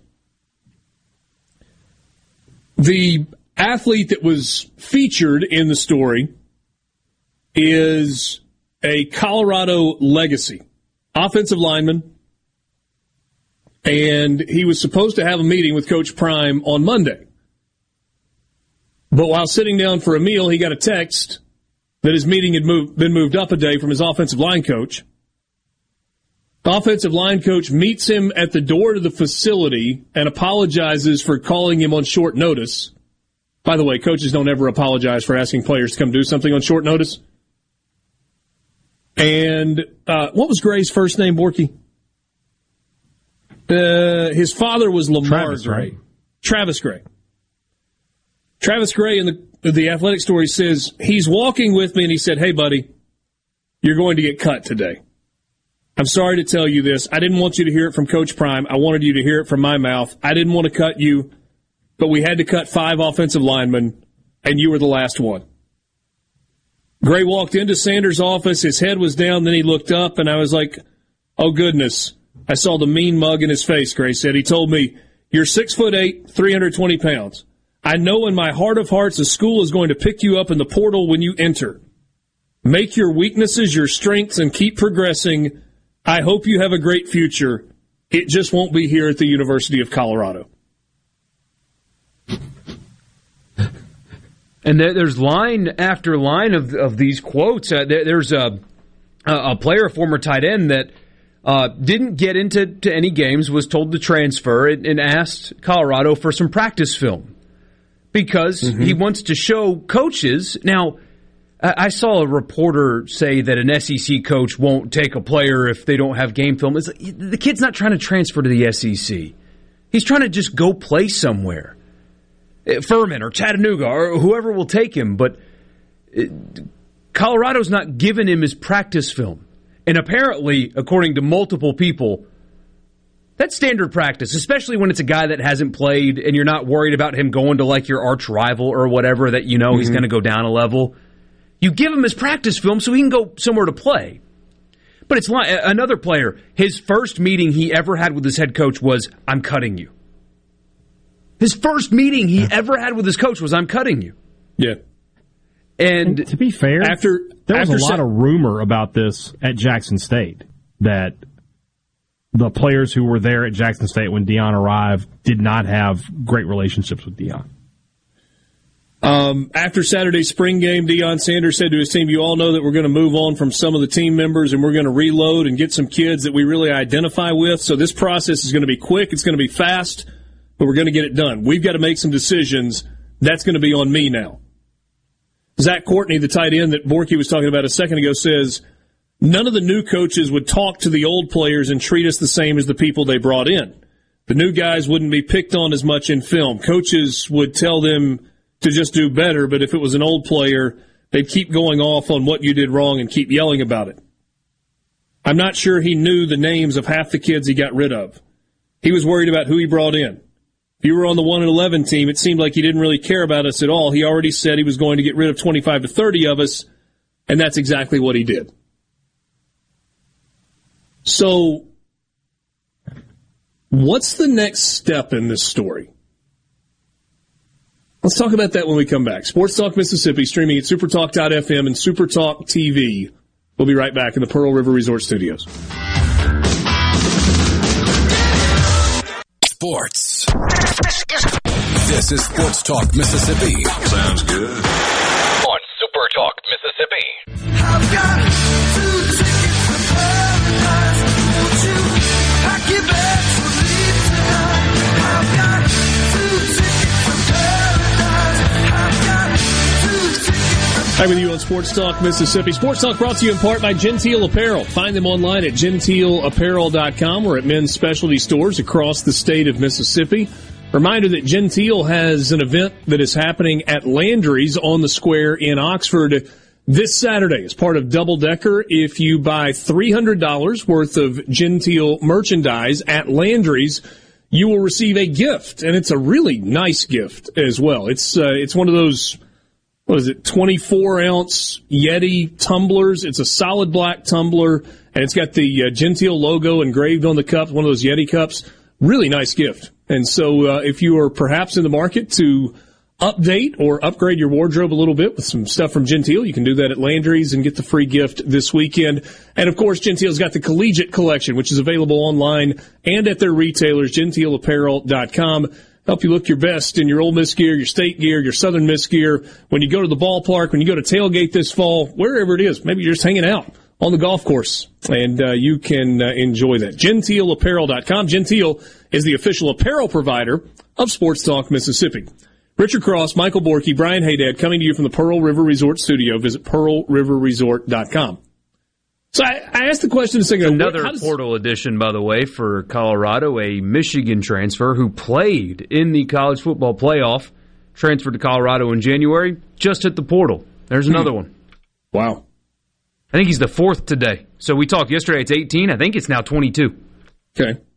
And that takes it to 68? I think. Since Deion Sanders got the job?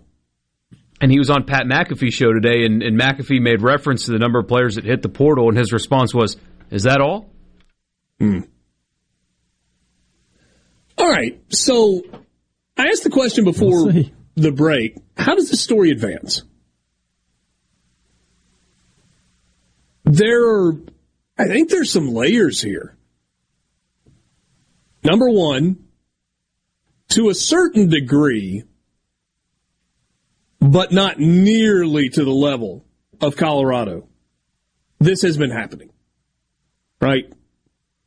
We've just had a softer word for it than cut. We've used processed. Nick Saban processes players at Alabama. Lane Kiffin processes players sometimes at Ole Miss. Mike Leach processed players. Zach Arnett will process players. Sam Pittman processes players. Every coach processes players. Everybody processes players. What does that mean? It means they get cut. They tell guys, hey, we're going to help you find a new home. Hey, you don't fit into what we're trying to do. Hey, we've got another guy for your spot. You need to find another home. And guys enter the transfer portal. And it's just part of college football today. Now, Borky made a really good point this morning when we were talking about this. He said, this is the part that they don't want you to know about in terms of college football. And I said, who are you talking about? They. And Borky said, what? The powers. The leaders of the sport. They don't want it because it was either yesterday or today the new head of the NCAA said, Charlie Baker said, the players don't want to become employees because then they can get fired. On the same day, Deion Sanders is openly firing his players, in effect. Cutting is firing, it's the same thing. When cuts happen in the NFL, those players don't have jobs anymore. It's the exact same thing. On the same day this is all going down, the head of the NCAA says, if things change, players can get fired. That's not good. Mike says, so if these 40 guys don't transfer and they stay in school in Boulder, Colorado is on the hook for 125 scholarships? So I got to do a little bit of digging on the whole scholarship thing because I've read both, right? I mean, I have read that, Colorado is honoring the scholarships, but they're opening up those spots on the football team. And I don't know exactly what that means. I do know that the SEC put a rule in where you had to honor scholarships. Was it a 1-year thing or was that a 4-year thing? If you sign a player out of high school and you tell them they can't play on your football team anymore, do you still have to pay for their school for 4 years? I honestly don't remember.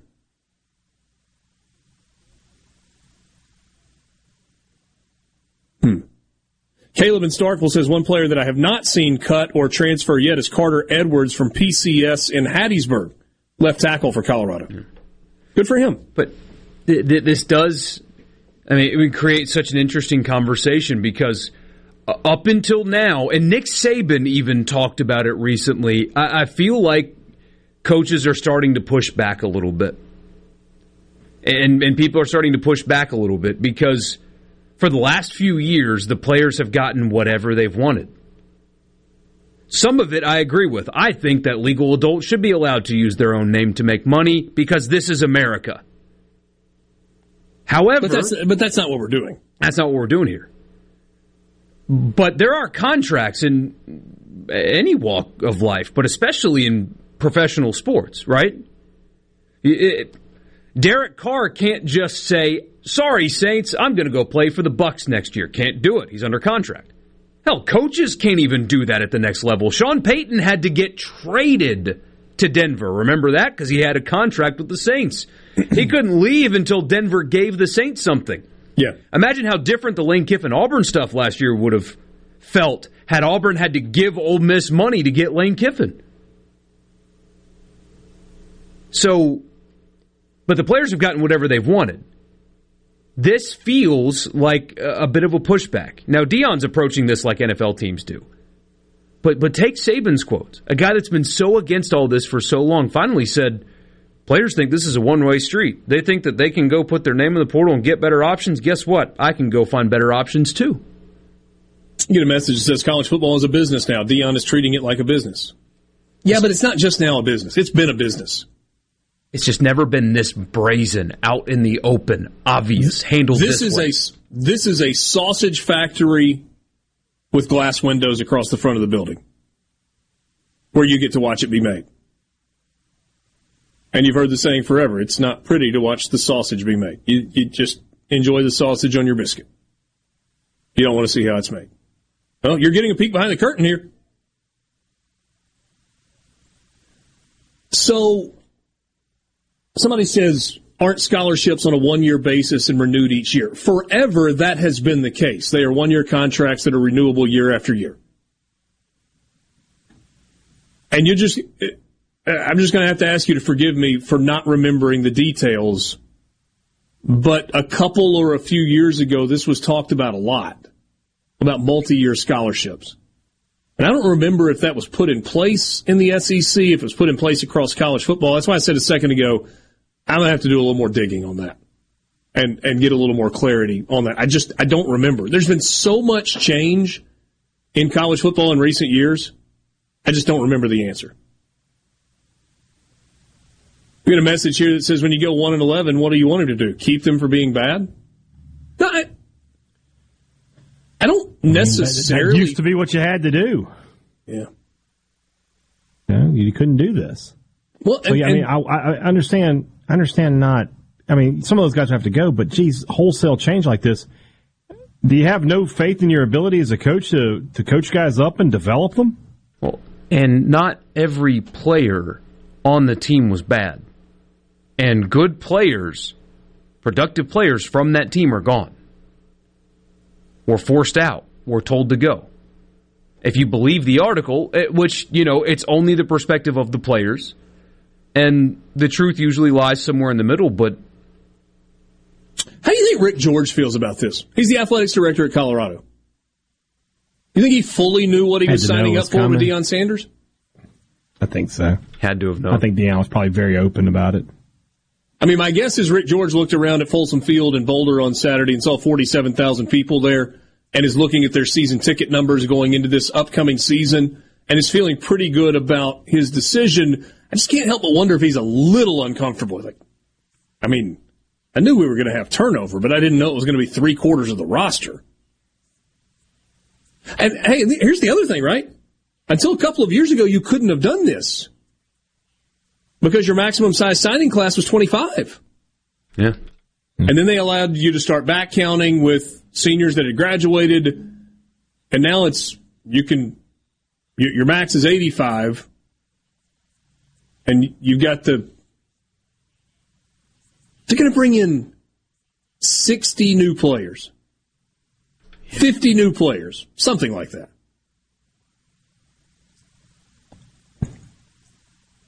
Another message is, if Deion wins, nobody will say anything. Well, that's true. It's true. That's life. Yeah.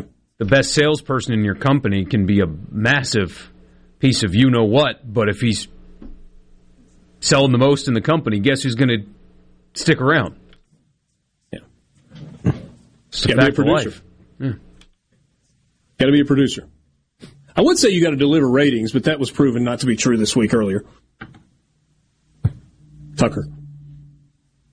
Well, I mean, there was some other stuff there. Like, if you're the leading sales guy, you probably don't need to talk bad publicly about your boss. There even was if you some are the other sales stuff guy. there. It's quite the understatement, but go ahead. Is that fair? There was some other stuff there also? There was some other stuff there. Sports Talk Mississippi. We'll be back with you after this.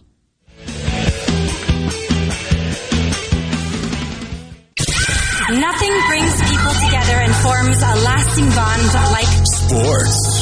Sports Talk Mississippi, covering your favorite teams like no one else. On the SuperTalk app, supertalk.fm, and on your local SuperTalk Mississippi radio station.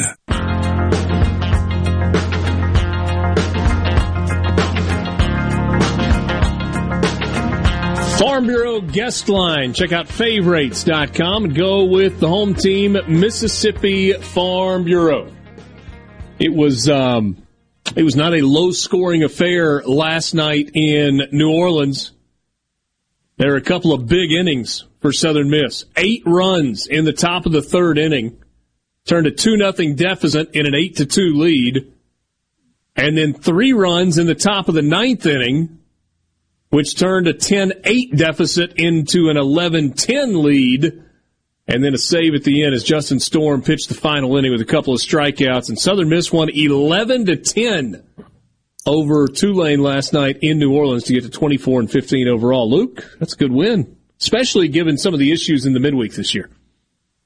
It's a good win, but I think people probably used multiple doses of blood pressure medicine last night. And Eagles tried to give it away late, had that 8 spot, and then Dickerson gets on in the ninth, and Wilkes hits a bomb, and then they change pitchers. And the first pitch of the new pitcher, Sargent goes oppo bomb, which is good to see him starting to get some power back. And then Justin Storm, probably Storm's best ninth inning. The last batter he faced was Schultz for Tulane. He'd already hit 2 home runs, and Storm took care of him to end the game. But yeah, it was a fun one at Turchin. Eagles went with Johnny Holstaff's kind of the way they are. Sibley started it, and it was just like a midweek bullpen for him. They're going to do the same thing tonight against Louisiana Tech with Nico Mazza starting. So that's just kind of the approach they're taking in the midweeks for these last few weeks. How about the season that Slade Wilkes is having? He's hitting .338, 16 bombs, 11 doubles, got a triple. He's driven in 45 on the season. Just been really, really steady. He has, and it's been his ability to be more patient. Last year, he would swing at some bad pitches kind of early in the count and get behind.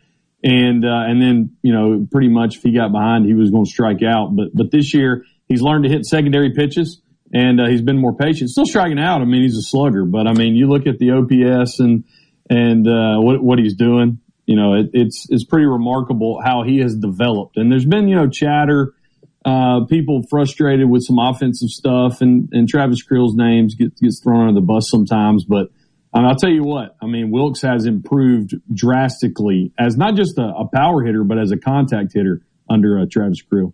Are you still surprised when you look at kind of the team numbers, the overall numbers, and you see a Danny Lynch hitting .242, Carson Paetow hitting .239, Reese Ewing hitting .235, Sargent hitting .211? I mean, that's just not what we expected from those 4 guys in particular.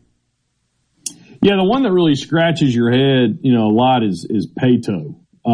Ewing's is down, and some of that's just because Ewing, he's been platooned a little bit, but Paetow was given the opportunity early on. He started in a 3-hole, and that's kind of everybody saw him going on.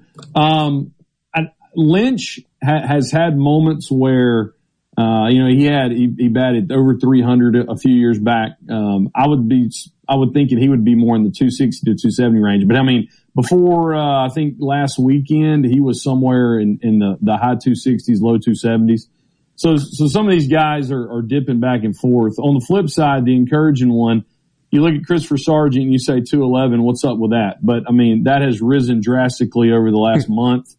And Lynch is really, he's dropped back down to 240, but like I said, where he was up, that's allowing Slade Wilkes to continue at what he's doing because it finally gave him some protection in the lineup.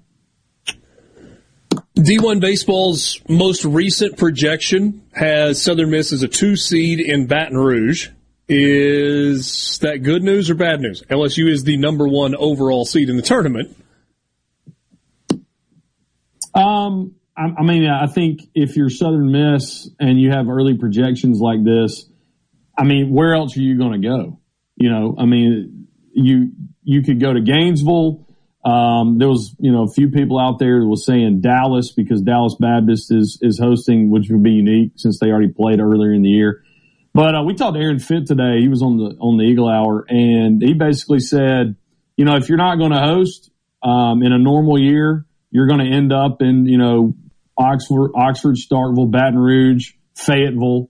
That's just part of it. That's just the way that they're doing now. It was interesting. Aaron Fitt still said, and outside shot, Southern Miss is still in 22 teams. If they go on a roll, they could possibly host. I think the RPI is going to take a hit, unlike it has all season the next few weeks.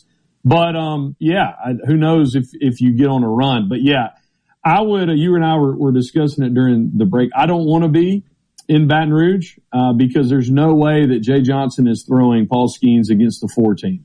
And so whoever the 2 seed is in Baton Rouge will see the best pitcher in the nation game 2. And he's pretty good. Saw him in person last Friday night, and maybe not as dominant as he has been at times this year. I thought the velocity was down a little bit. Instead of being 99 to 102, he was like 97 to 99. I know that's still pretty dominant in college baseball, and he had double-digit strikeouts in the game. But yeah, the thing for me is though they pretty good punch, 1-2 punch. Ty Floyd was good as their second starter as well. But I tend to agree with you that they're going to try to win that first game with whomever they can. But given LSU's pitching situation and kind of a lack of depth because of some injuries, it's not like they can just run their midweek guy out there, because the midweek guy last night lost to Nichols and, 2 weeks ago lost to Louisiana. And I don't even know that they really know who that midweek guy is, quote unquote. Yeah, and that's, I think some teams are finding themselves like that. The other storyline would be, I can't remember if it was Baseball America, don't quote me on that, but it was last week. An early projection had Southern Miss going to Gainesville. And so that would mean that if you win game 1, you're facing your old teammate, Hurston Waldrop, in game 2, which, he's a phenomenal pitcher. But, it's stuff that, the Eagles have seen before. But regardless right now, you got to win series. And if you win series, you probably will not still, you're not going to host because the RPI is going to take a hit. La Tech tonight, 132. Arkansas State this weekend, 242. Tulane's at 203. South Al's at 119. ULM's at 217. And then Louisiana right now is at 74. And so, whereas up until last night, Southern Miss did not have a single quad 4 game in their RPI, they're about to have a whole slew of them down the stretch. Yeah. And so the only way you counteract an RPI hit is to stack up a ton of wins. And that's what you've got to do. You got to avenge the latte. You got to win tonight, and you just have to sweep. Like these home against Arkansas. You can probably split, or you can probably win a series against South Al, but you got to sweep Arkansas State. You just have to. And so you're at 24 right now. You got 14 to go. If you can get to 35 to 36, going into the tournament, it might get fun there for a minute. Might be. We'll see how it plays out. Anything you're watching draft-wise? Obviously not tomorrow night, but over the course of days 2 and 3, as it pertains to Southern Miss football? Yeah, the number 1 guy would be Jason Brownlee. It's kind of interesting. ESPN put out their mock draft today, and he's not listed in 7 rounds, but Kuiper actually had him inside the top 100.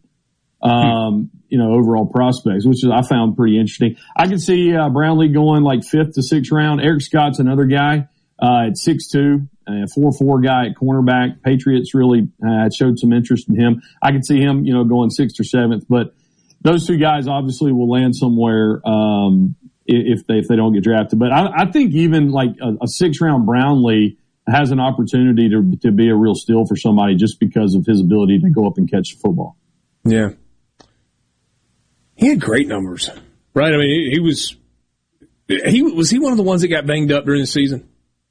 miss some time, or was he able to out go the whole way? He was out for a few weeks, but I mean, you put him up in a jump ball situation, he's like a force field, And I mean, you look at the numbers that he had with how just volatile the quarterback situation was. I'm sure Frank probably had more touchdown passes to him than anybody else. So that just kind of shows, what he can do. I wonder what it'll look like for Frank Gore Jr. a year from now.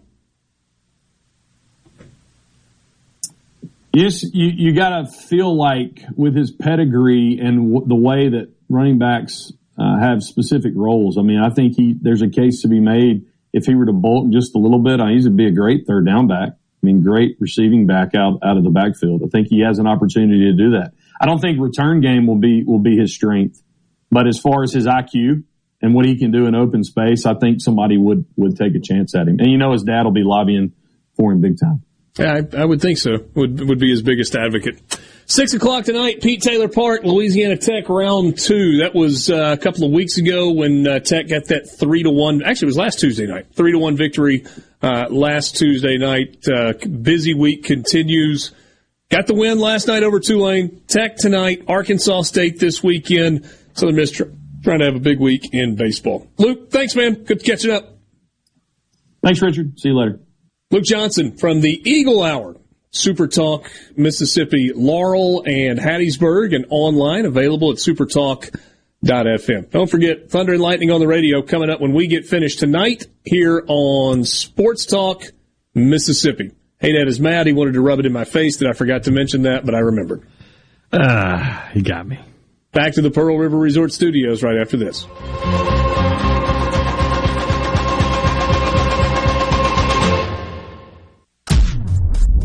Sports Talk Mississippi, your new home for exclusive sports coverage here in the Magnolia State. Let me put it to you this way. Right here on Super Talk Mississippi.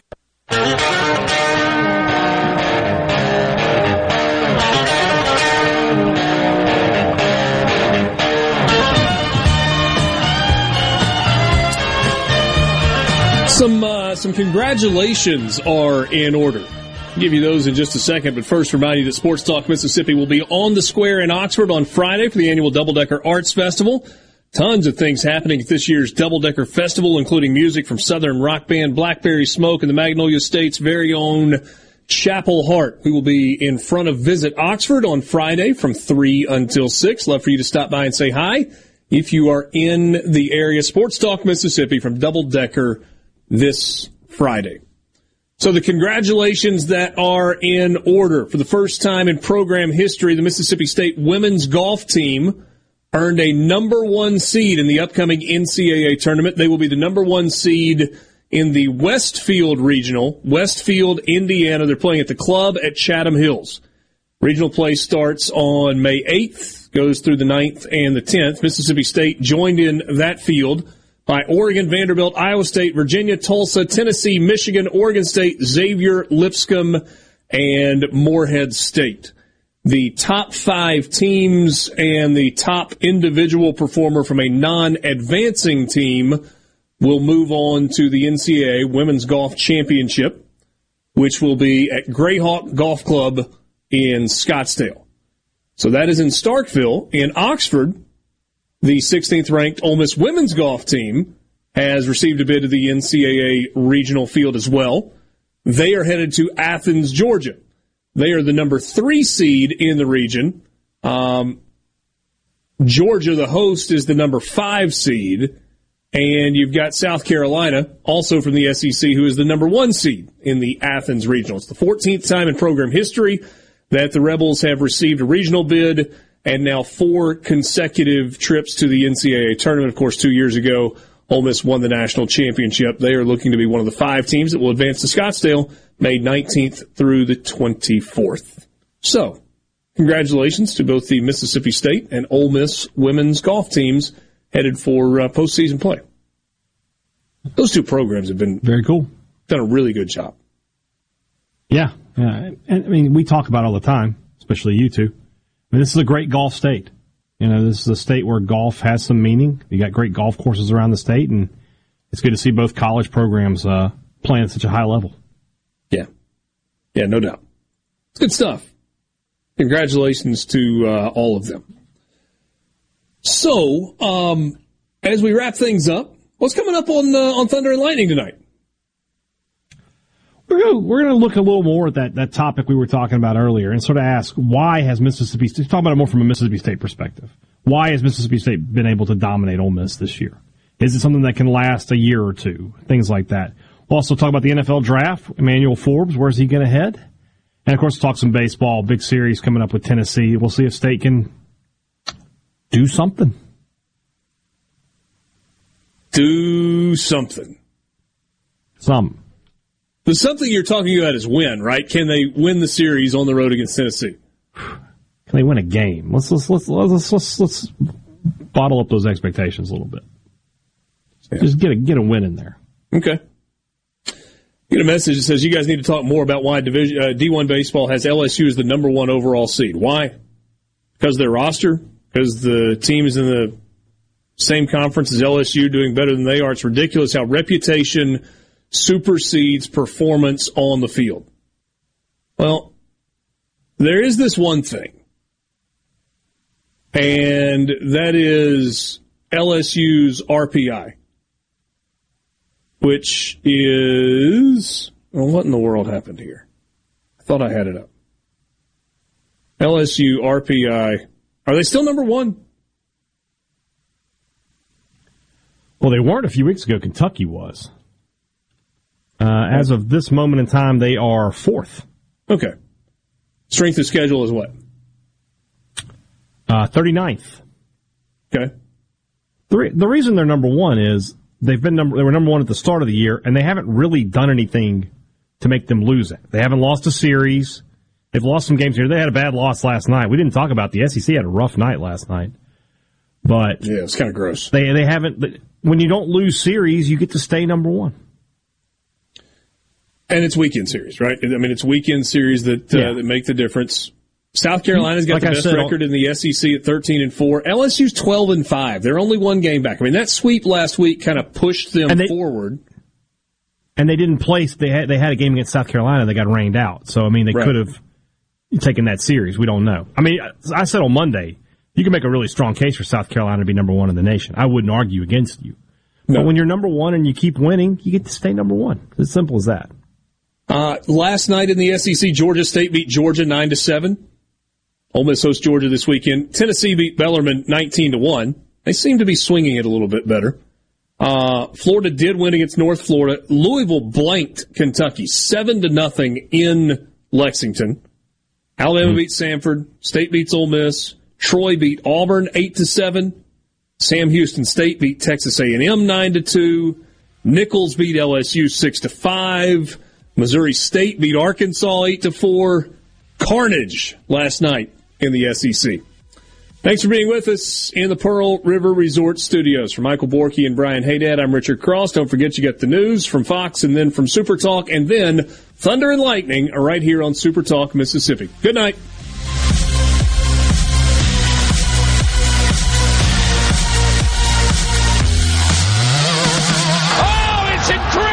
Running a business is tough. If you're struggling with HR, benefits, and payroll, you're not alone. Many businesses just don't have the resources to keep up. That's where MWG Employer Services comes in. We provide a full range of employer services with everything from payroll to benefits to HR services and compliance, and can create a custom plan that fits your needs and budget. We're a Mississippi-based company that can help you focus on what you do best, growing your business. Call MWG Employer Services today at 601-206-7966 or go to MWGEmployerServices.com. A SuperTalk Mississippi media production.